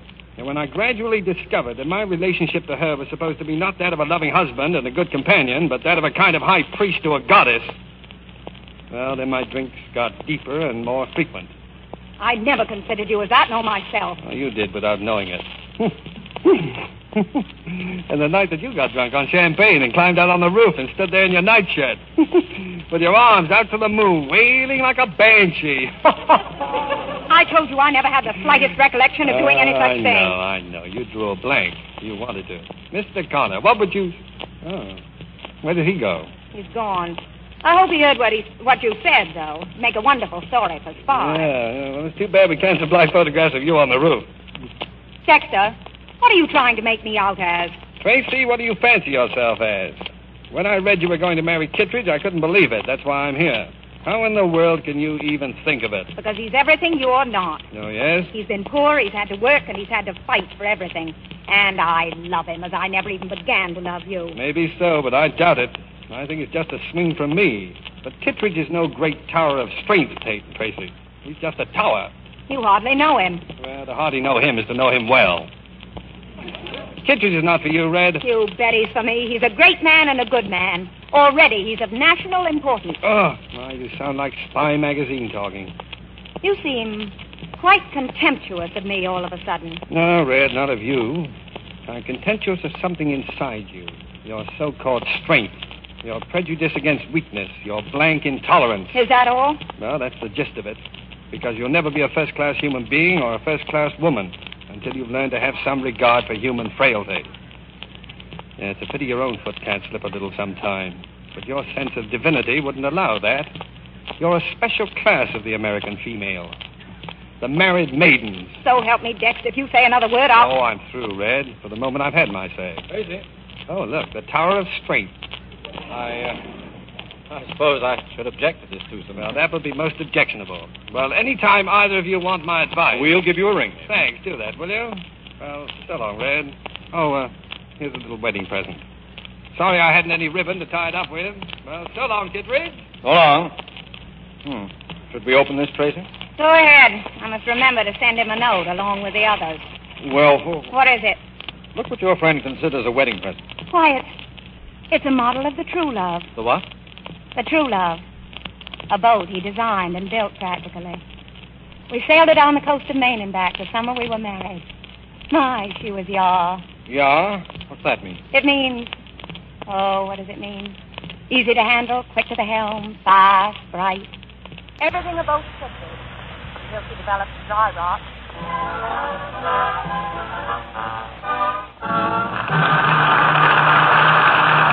In a moment, Mr. DeMille presents Act Two of the Philadelphia Story. Less than 20 minutes ago, a great many of you heard Cecil Brown say, and I quote exactly, "In the Far East, American bombers brought new encouragement to the courageous Chinese. The Americans swooped down on Canton Airdrome in South China and caught 60 Japanese aircraft massed on the field. The bomb bays opened, and most of those Japanese aircraft are no more." I wonder if you feel that you had anything to do with what happened there. Well, if you're a worker, perhaps the planes you worked on were in that fight. Perhaps someone in your family or one of your friends was fighting there. But how about you, personally? Did you have anything to do with it? If you're buying government bonds, you did, because your dollars were fighting there and doing their utmost. Everybody can send dollars fighting. I was at the post office the other day, and it took my breath away to see the people crowd up to get their bonds. Rich man, poor man, bringing stamps and cash for bonds. They could almost see their money go marching. There was a satisfaction, a sense of belonging that just never comes to people that sit on the sidelines. And if you don't know that feeling, that glow, then you're missing something real. Maybe 10% of your income is tough, but do it. And if 10% is easy, make it more. Are we going to win this war? President Roosevelt says we can, we must, we will. Won't you say that too, and then make it real by starting to put 10% of all you earn into war bonds?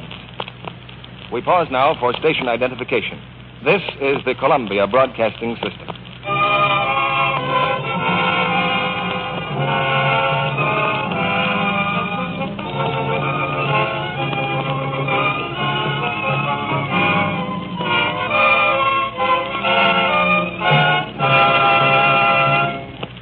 Philadelphia Story, starring Cary Grant, Katharine Hepburn, James Stewart, Ruth Hussey, and Virginia Weidler. On the eve of Tracy Lord's wedding, her ex-husband's presence is no comfort. No comfort either is Dinah, who rushes in with news of a new complication. Tracy! Tracy! He came anyway. He's here right now. Who's here? Father. On the terrace, Tracy Lord faces her father and mother. In her eyes, there's nothing but scorn. Now, Tracy, remember, your Uncle Willie's guest of honor tonight. You mustn't be late. I just saw that fiancé of yours, Tracy. He roared out of here on 2 wheels. Does he by any chance ever walk anywhere? When he likes, I expect. I have a feeling he'll take the ring tomorrow and go right through center with it. Seth, you idiot. Very amusing, I'm sure. Almost as amusing as the picture of you with your arm around Mother. Oh, I find very unamusing the stupid, undignified spectacle we're making of ourselves for the benefit of those 2 newspaper people. Of course, inasmuch as you let us in for it in the first place. Oh, do keep that note out of your voice, Tracy. It's most unattractive. No? How does your dancer friend talk, or does she purr? Tracy, you've got a heck of a nerve to come back here in your best head-of-the-family manner and strike attitudes and criticize my fiancé and give orders and mess things up generally. Stop. I can't help it. It's sickening, as if he'd done nothing at all. Oh, anyway, it's not your affair, Tracy. If it concerns anyone, well, actually, I don't know who it concerns except your father. That's very wise of you, Margaret. What most wives fail to realize is that their husband's philandering has nothing whatever to do with them. Oh? Then what has it to do with? A reluctance to grow old, I think. I suppose the best mainstay a man can have as he gets along in years is a daughter. The right kind of daughter. How sweet. Full of warmth. Full of foolish, unquestioning, uncritical affection. None of which I've got? None. You have a good mind, a pretty face. You have everything it takes to make a lovely woman, Tracy, except the one essential. An understanding heart. Without it, you might just as well be made of bronze. That's an awful thing to say to anyone. Indeed it is. So, I'm to blame for Tina Mara, am I? To some extent, I expect you are. You coward. No, but better to be one than a prig. And a perennial spinster, however many marriages. Sis, that's too much. What did you say I was? You want me to repeat it? A prig and You mean you think I'm some kind of a goddess or something? If your ego wishes to call it that, yes. Come along, Margaret.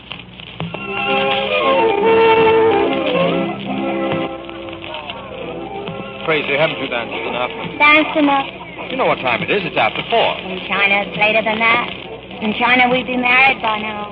Or perhaps it's only yesterday. Tracy, I don't understand you tonight. What's the matter? What's the matter with everybody? You never drink, Tracy. You got that wrong. Prigs don't drink. What? Nor spinsters. Tracy. Nor goddesses of any variety. Tracy, that's enough. Hiya. Macaulay Connor of South Bend reporting for duty. May I cut in? I'm sorry, Connor. We're going home after this dance. Oh, now you can't do that to me. Not an old friend of Junior's. I wish old Junior's were here. Tracy, I'll get your wraps. I'll be right back. He'll wrap me up. Hello, you. Hello. Hey, you look fine. I feel fine. Good. What was I saying? Oh, let's have another drink. Or would Kittredge thank? That's not what you were saying. No, of course it was.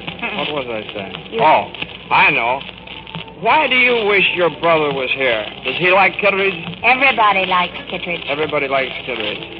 Everybody except C.K. Dexter Haven, huh?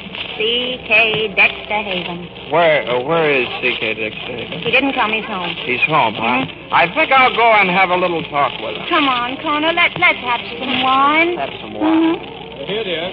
Here's your wrap. No, we're going to have just one more drink before... Not you, I'm afraid, dear. Why should you be afraid, George? You know wine never affects me, not in the slightest.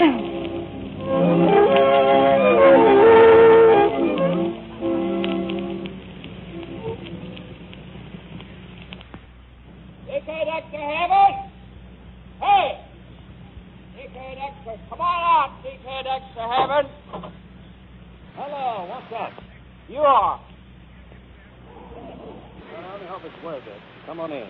I bring you greetings and a bottle of champagne. Champagne is a great leveler. It makes you my equal. Oh, I wouldn't quite say that. Well, almost my equal, anyway. C.K. Dexter Haven, I would like to talk to you. All right, well, let's go in the talking room. Now, don't tell me the party's over so soon. No, I just felt like talking to you. Oh, that's nice. I wonder if I might boil a drink. Certainly. Toast to Newcastle. Here, sit down. Thank you. Excuse me. Huh? Oh, nothing. Listen, are you still in love with Tracy Lord? What? Or perhaps you consider that a very personal question. Not at all. Liz thinks you are. But of course women like to romanticize about things. Yes, they do, don't they? Yes, they do, don't they? You know, I can't understand how you can have been married to her and still know so little about her. Can't you? No, I can't. You.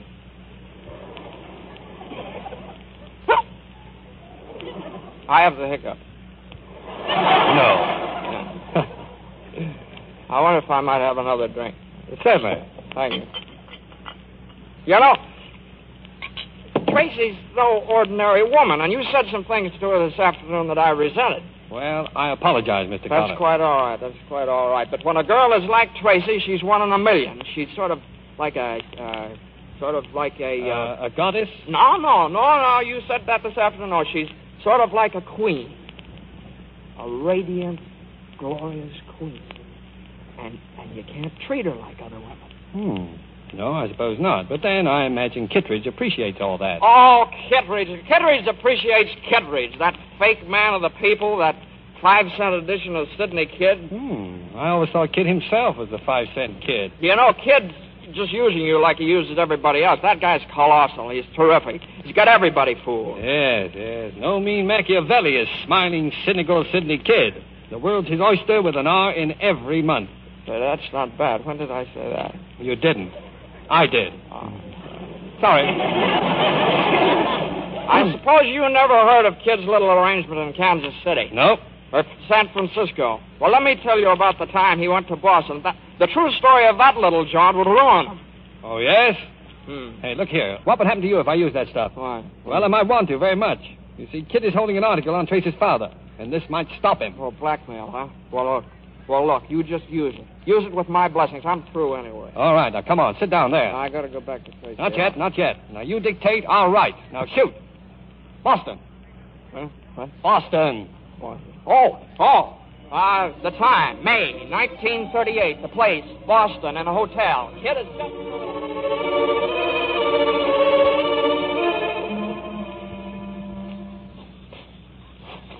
You know, Tracy, champagne's funny stuff. I'm used to whiskey. Whiskey's sort of a slap on the back. Champagne's a heavy mist before my eyes.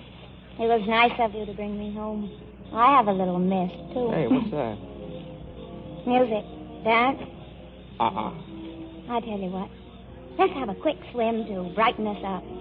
Dexter and I always swam after parties. Let's dip into some of the champagne instead.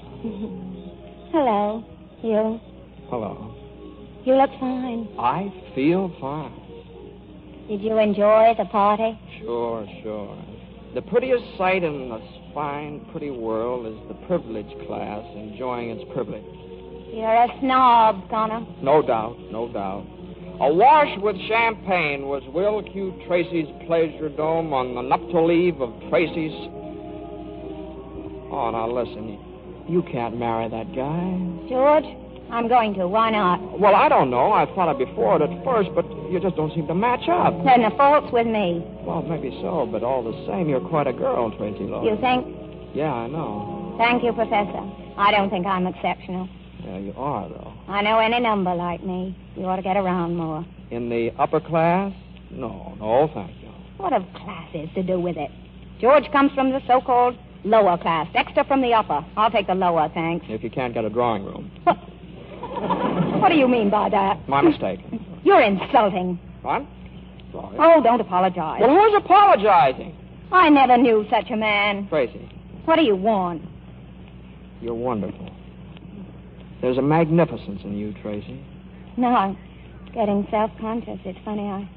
Mike, Yeah, let's what? I don't know. Go up, I guess it's late. A magnificence that comes out of your eyes and your voice and the way you stand there and the way you walk. You're lit from within, Tracy. You've got fires banked down in you. Hearth fires and holocaust.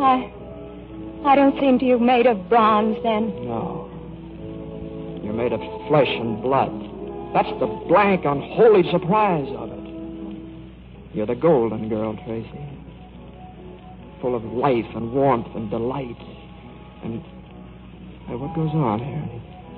You've got tears in your eyes. Shut up. Oh, Mike, keep talking, talk, will you? No, I've stopped. Why? Has your mind taken hold again, dear Professor? All right, now lay off that professor stuff, you hear me? Yes, Professor. That's really all I am to you, is it? Of course, Professor. You sure? Come here. What are you, Professor? Are you sure? Yes, of course, I'm... Oh. Tracy. Oh. Golly, Moses. Tracy. Mr. Connor.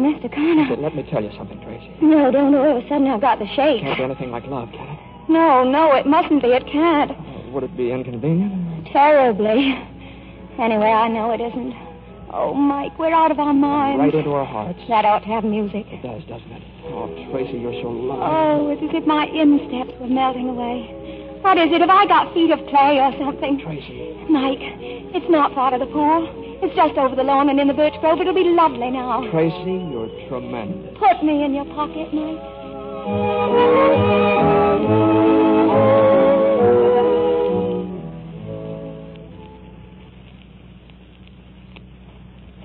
Who's that out there? Hello, Mac. Well, it's you, Mr. Dexter. Any prowlers around? No prowlers, sir. Can I get in this way? Well, if you can't, you can always go in the front, sir. Yes, well, thanks, Mac. Good night. Good night, sir. Hey. Is that you, Haven?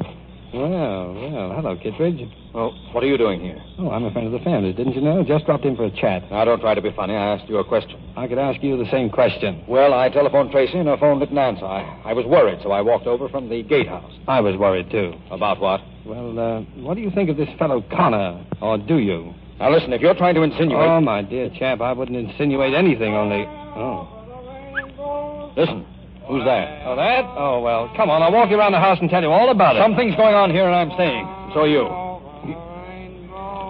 Why, it's that Connor. What's he doing with Tracy? Now, calm yourself. He's carrying her in his arms. He's carrying Tracy. Uh-oh. Don't stop, Mikey. Keep crooning. Right here? Okay. Somewhere. Now, what is it? Now, easy, Kittredge.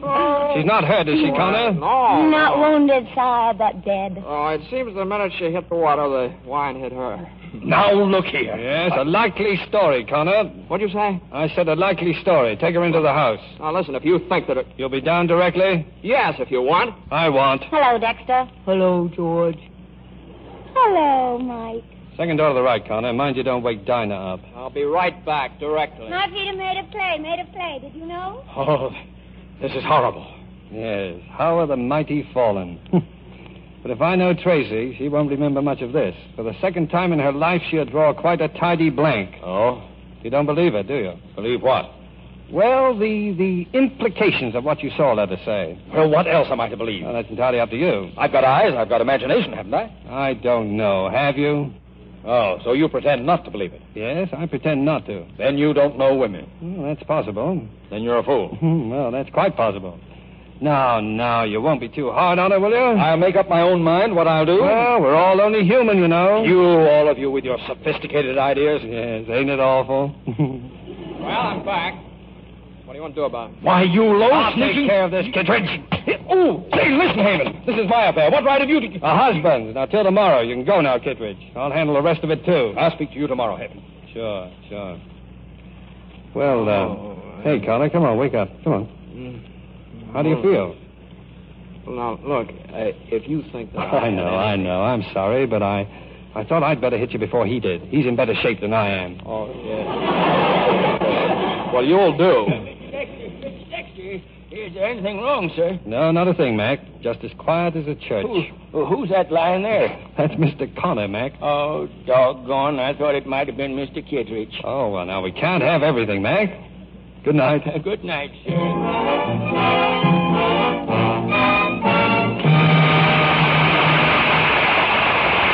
After a brief intermission, you'll hear the third act of the Philadelphia Story. If you've started buying war bonds, perhaps you haven't figured that what you're doing for your country is working out to your own best interests, too. But it is. And there's nothing unpatriotic about the fact that these bonds are a gilt-edge investment, too, as Mrs. Brown here knows. Do you mind, Mrs. Brown, revealing your personal affairs? No, I don't. Our income is $35 a week. It's quite a sacrifice to put 10% of that into war bonds. But I told my husband that we'll save quite a bit of money. Indeed, you will. That's been carefully figured. 10% of $35 is $3.50 a week. 50 cents a day. If you buy stamps and bonds at that rate for 5 years, you'll have bonds worth at maturity over $1,200. That'll buy you the finest car you ever drove when the war is won. And this is one of the safest investments in the world, isn't it? Yes. These bonds are backed by the entire resources of the United States government. You're going to get back $4 cash for every $3 you put in. That's a lot. Yes, but there are a few people who are thinking up reasons to excuse themselves for not buying these bonds. If you're one of them, your soldiers ask you to stop figuring why you can't buy them and start to find out how you can. Put 10% of your pay every payday into war bonds. Set your mind on victory and buy United States war bonds starting now. Our producer, Mr. DeMille. The curtain rises on the third act of the Philadelphia Story. The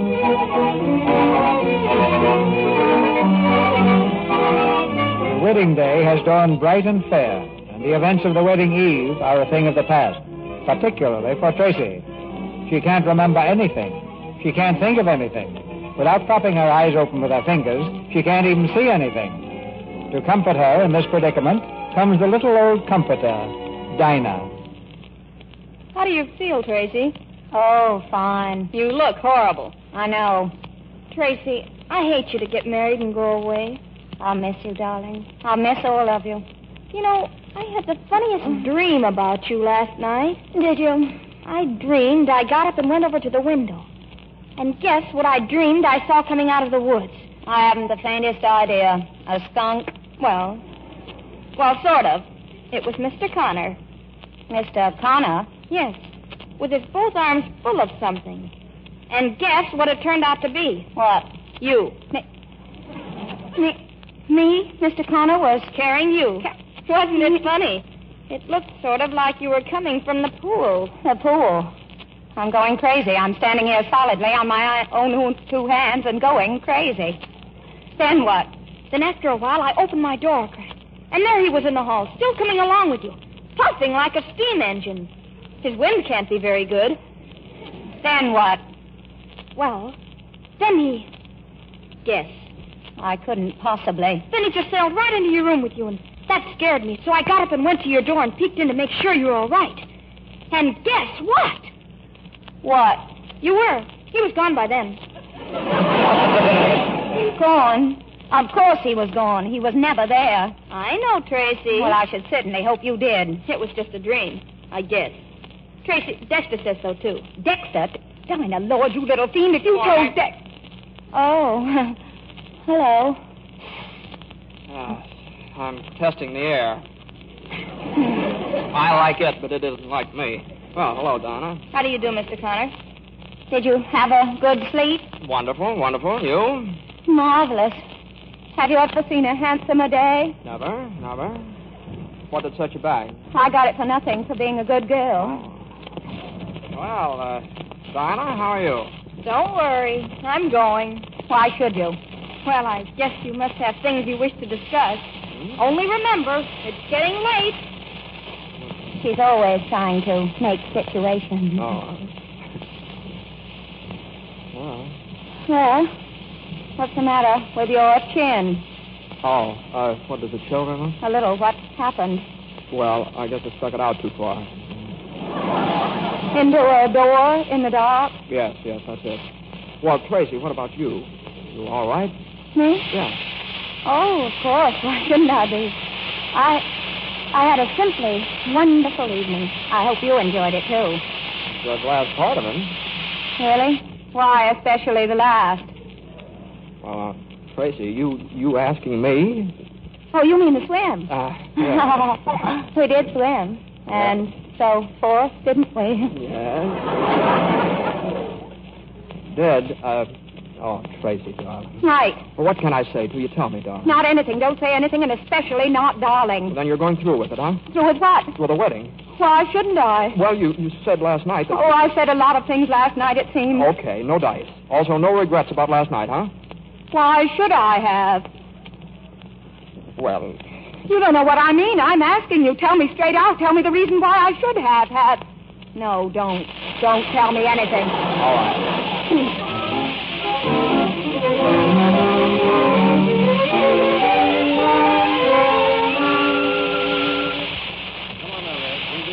Doctor's orders. What is it? Just the juice of a few flowers. It's a type of stinger. Removes the sting. Oh, Dex, don't say that. Well, why not, Red? Nothing will, nothing ever can. Oh, Dex, I've done the most terrible thing to you. To me? Oh, I doubt that. I doubt it very much, dear. Dex, what am I going to do? Why ask me, darling? Where do I come into it anymore? Aren't you confusing me with someone else? A fellow named Kittredge or something? George. I've got to tell him. Tell him what, darling? I've got to tell him. Well, if you've got to tell him, you've got to tell him, I suppose. But if he's got any brains at all, he'll have realized by now what a fool he made of himself. When? Last night. Was he here, too? Sure. Good golly, why didn't you sell tickets? Say something, Dex. Say anything. No, you do. Oh, Dex, I'm such an unholy mess of a girl. No, that's no good. That's not even conversation. But never in my life. Not if I live to be 100 will I ever forget how you tried to stand me on my feet again today. Go on, you're in great shape. Tell me, what do you think of my wedding present? I'd like my presents at least acknowledged, you know? It was beautiful. Yeah? And sweet, Dex. Yeah, she was quite a boat, the true love, wasn't she? My, she was yar. She was yar, all right. I wasn't, was I? Not very. Oh, you were good at the bright work, though. I made her shine. Mm-hmm. I'm designing another one now along more practical lines. What do you call her? I thought the true love second. Dexter, if you call any boat that, I promise you I'll blow you and Ed out of the water. I tell you what you can call her if you like. What, darling? In fond remembrance of me, the easy virtue. No, shut up, Red. I can't have you thinking things like that about yourself. What am I supposed to think when I... Oh, I don't know. I don't know anything anymore. Oh, well, no, that sounds very hopeful, Red. That sounds just fine. Tracy, we're almost ready. Stand up, dear. Let me see your dress. Mother, it's lovely. George will be right over. Oh, here, I forgot. Here's a note he sent you this morning. A note? Good morning, Mr. Connor. Hello, Miss Embry. Good morning. Oh, by the way, Dexter, Mr. Sidney Kidd telephoned. I was to tell you that you win. Whatever on earth does that mean? Fine. Well, I have a feeling it won't be so hard for me to resign now. And belts will be worn tighter this winter. Well, Red, I'm afraid this is the deadline. So is this. Listen, everybody, it's from George. My dear Tracy, I want you to know that you will always be my friend, but your conduct last night was so shocking to my ideals of womanhood that my attitude toward you and the prospect of a happy and beautiful life together has been changed materially. Oh, hello, George. Come and listen. Tracy, in front of all these people? It's only a letter from a friend. They're my friends, too. Here's the last of it. Your breach of common decency certainly entitles me to a full explanation before going through with our proposed marriage. In the light of day, I am sure that you will agree with me. Yes, George, I quite agree with you. That's all you have to say? What else? On the very eve of your wedding, an affair with another man. Oh, now, wait just a minute. Kittredge, it may interest you to know that this so-called affair consisted of exactly 2 kisses and a rather late swim. Thanks, Mike, but there's no need to defend... After which I deposited Tracy in a room and promptly returned down here to you two, which doubtless you remember. Doubtless, without a doubt. You mean to say that was all there was to it? I do. Why? Was I so unattractive, so distant, so forbidding, or something that you... Well, this is fine talk, too. I'm asking a question. You were extremely attractive, but you were also a little worse or better for wine, and there are rules about that. Thank you, Mike. I think men are wonderful. The little dears. Then if it hadn't been for the drink last night, all this might not have happened. Apparently, nothing did. What made you think it had? Well, I'm not going to quibble, Tracy. Let bygones be bygones. Now, what do you say? Yes. And goodbye, George. I don't understand. Please, goodbye. You're too good for me, George. You're 100 times too good. But And I'd make you most unhappy, most. That is, I'd do my best to. All right. Possibly it's just as well. Yes, I thought you'd finally come to that conclusion. I have a feeling you had more to do with this than anyone. Possibly, but you were a great help. You and your rotten class. Oh, class, my eye. You're on your way out, the lot of you. And good riddance. Well, there goes George. Hey, come on, they're waiting for you. Oh, my sainted aunt. Well, don't just stand there. You better think of something.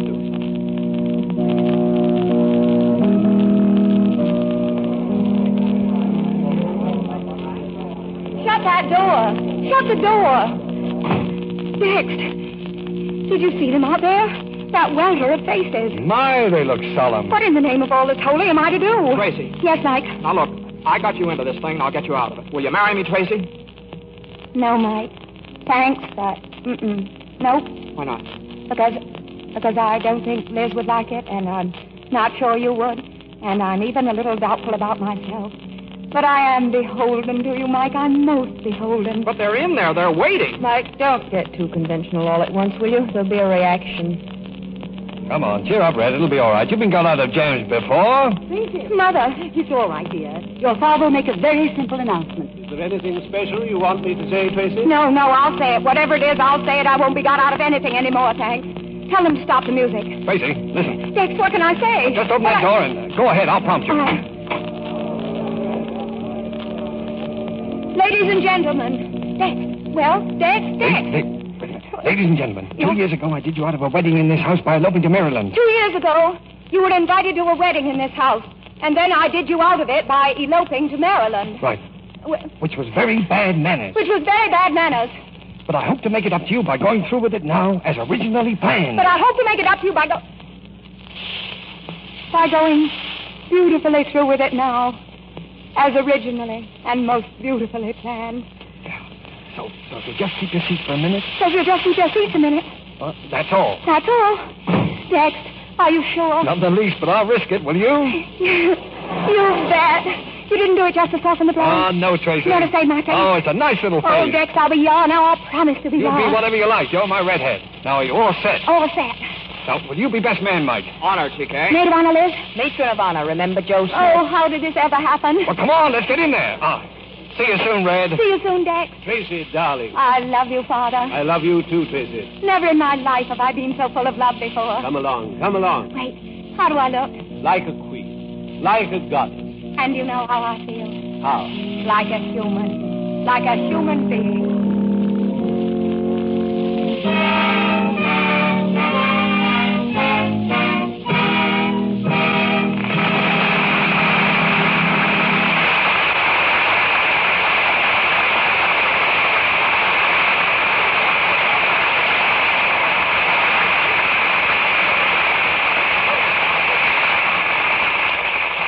So, all America applauds the Philadelphia story. And Cary Grant, Katharine Hepburn, James Stewart, and Ruth Hussey. Each contributed time and talent to this radio effort to help win the war. And as we look out on the world tonight, we find that the war has indeed reached a crisis. Lieutenant Stewart, what's your personal slant on our part in the war? Well, sir, in the Army, we'd like to see everyone stop criticizing our allies in England. So the next time, stop before you talk and ask yourself, what have I done that gives me the right to criticize people who fought for 3 years as bravely as the English? You wouldn't have to bring that up, Jimmy, if everyone realized that above all, the enemy wants to see our side divided. And now, Cary Grant. Well, C.B., if I could visit everyone listening tonight, I'd want to convince them of this one thing, that we've all got to win this war together. And by we, I mean the Russians, the Chinese, the English, and the Americans. You know, a very wise American, Benjamin Franklin, once said, we must all hang together, or assuredly we shall all hang separately. As true today as it was 160 years ago, sir. Now, here's Katharine Hepburn. I think I would like to ask every mother if she's heard of the crime of Lidice. That's the village in Czechoslovakia where every man was killed by the Nazis. I would ask her to imagine a knock at her door tonight. A knock and a door crashing in. A father and his sons dragged out to be shot. The girl and the mother scattered in cruel concentration camps, never to see each other again.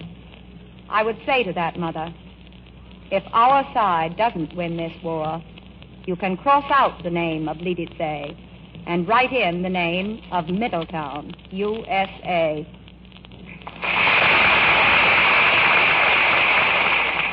That crime will be remembered, Katharine.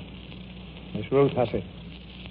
It must be clear by now to all Americans that you can't compromise with the men responsible for Lidice.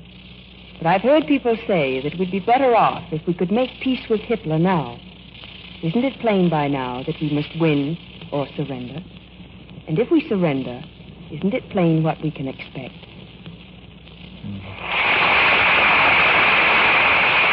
It's too plain.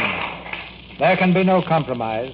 There is just one long fight, one united fight, shoulder to shoulder with each other and with our valiant allies. But at the end of the road, there's something worth fighting for. A world where you and your family can live in peace and freedom. Yes, C.B., the world we knew before and will know again. By the way, what is the Victory Theater planning for next week? Next week's Victory Theater will come from New York, Cary. And one of the Columbia Network's most popular programs will take over for the evening. It's Hit Parade, with Barry Wood, Joan Edwards, Mark Warno's orchestra, and the Hit Paraders in the leading popular song hits of the week. The same show millions enjoy every Saturday night. It's been a very great privilege for me to have a part on the first Victory Theater program, Mr. DeMille. Good night, sir. Good night, sir. Good night. Good night. Good night. Good night. This was a brilliant opening night. Good luck, Lieutenant. Our sponsor, the United States government, joins me in inviting you to listen again next Monday night when the Victory Theater presents the Hit Parade with Barry Wood, Joan Edwards, Mark Warno's orchestra, and the Hit Paraders. This is Cecil B. DeMille saying good night to you from Hollywood. Ladies and gentlemen, the Victory Theater is your theater. A rallying place where you can meet with your fellow Americans and with your government each Monday night. We shall place certain true facts about the war before you each week. We shall ask you to do something about those facts. And on what you do may depend the safety of your home and the lives of those you love. The United States government thanks the Columbia Broadcasting System and all who contributed their services to tonight's Victory Theater. Heard in tonight's play were Nicholas Joy as Seth, Janet Beecher as Margaret, Gail Gordon as George, and Leo Cleary, Charles Seal, Norman Field, Verna Felton, Bruce Payne, and Sandra Cole. Our music tonight was directed by Louis Silvers. Your announcer has been John M. Kennedy. This is the Columbia Broadcasting System.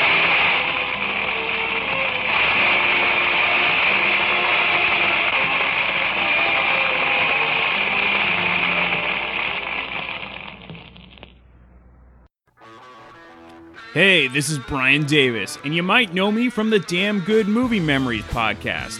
And now, get ready for the Bad Beat Show on ThatMetalStation.com from 11 p.m. to 1 a.m. Eastern every Wednesday night.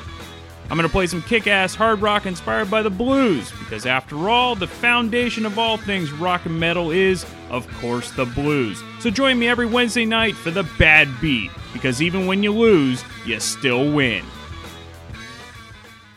We are officially on Spotify now, so if you don't use iTunes, if you don't use the Podbean app, you can go to Spotify and get all of our past episodes. You can stream it on there, so if you're a Spotify user, you can go find Damn Good Movie...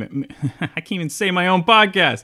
Damn Good Movie Memories. Yes, I know what I'm talking about. I'm the host, right? Okay, so go to Spotify, look for Damn Good Movie Memories. You can stream all of that stuff. And yeah, so if you don't want to use iTunes, you don't want to use Podbean, you can use Spotify as well. All right, before we sign off, we do have t-shirts are available for sale. All you have to do is go to TeePublic, that's TeePublic.com, and you can get your very own Damn Good Movie Memories t-shirt. You can get all sizes, any gender, you can get whatever you want just at the tip of your fingers. So just go to TeePublic.com, look up Damn Good Movie Memories, and you can get your very own t-shirt. If you enjoy this podcast and are an iTunes user, please do the show a favor and head on over to the official iTunes page for Damn Good Movie Memories. Be sure to leave a rating and a review. This will allow the show to appear higher in the algorithm and spread the joy of this podcast to the masses. If you are not an iTunes user, you can still listen and subscribe on Podbean at damngoodmoviememories.podbean.com. Be sure to like us on Facebook under our Damn Good Movie Memories page. You can also listen to a limited number of episodes on YouTube. I hope you enjoyed this week's episode, and be sure to tune in next week for an all-new episode of Damn Good Movie Memories. I am Dr. Fuck. And I'm the Alto Alcoholic. And we are part of the Rock and Metal Combat Podcast. We are the Rock and Metal Combat Podcast. That's right. And the way you can check us out is we are on iTunes and also Podbean. And we forgot a review recently. I got this review right here. It says right here, it says, Rock and Metal Combat Podcast is the greatest podcast in the world, and it's my #1 podcast, signed by Science. Now, and then Science also says... Science also said... My second favorite podcast is It Doesn't Matter, the rest suck. Rock and Metal Combat Podcast on iTunes and Podbean. Check it out. Science! Are you ready for the hottest new podcast out there? Check out the Vieira Vault, featuring none other than Dr. Fuck Ralph Vieira.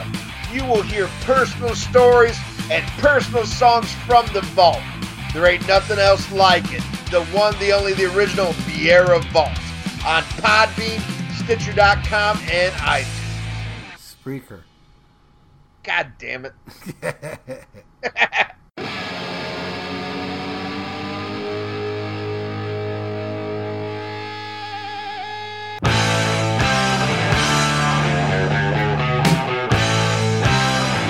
Hey, this is Stephen Michael from the Growing Up Rock podcast. If you're like me and my co-host Sonny Hollywood Pooney, you grew up loving hard rock and metal music.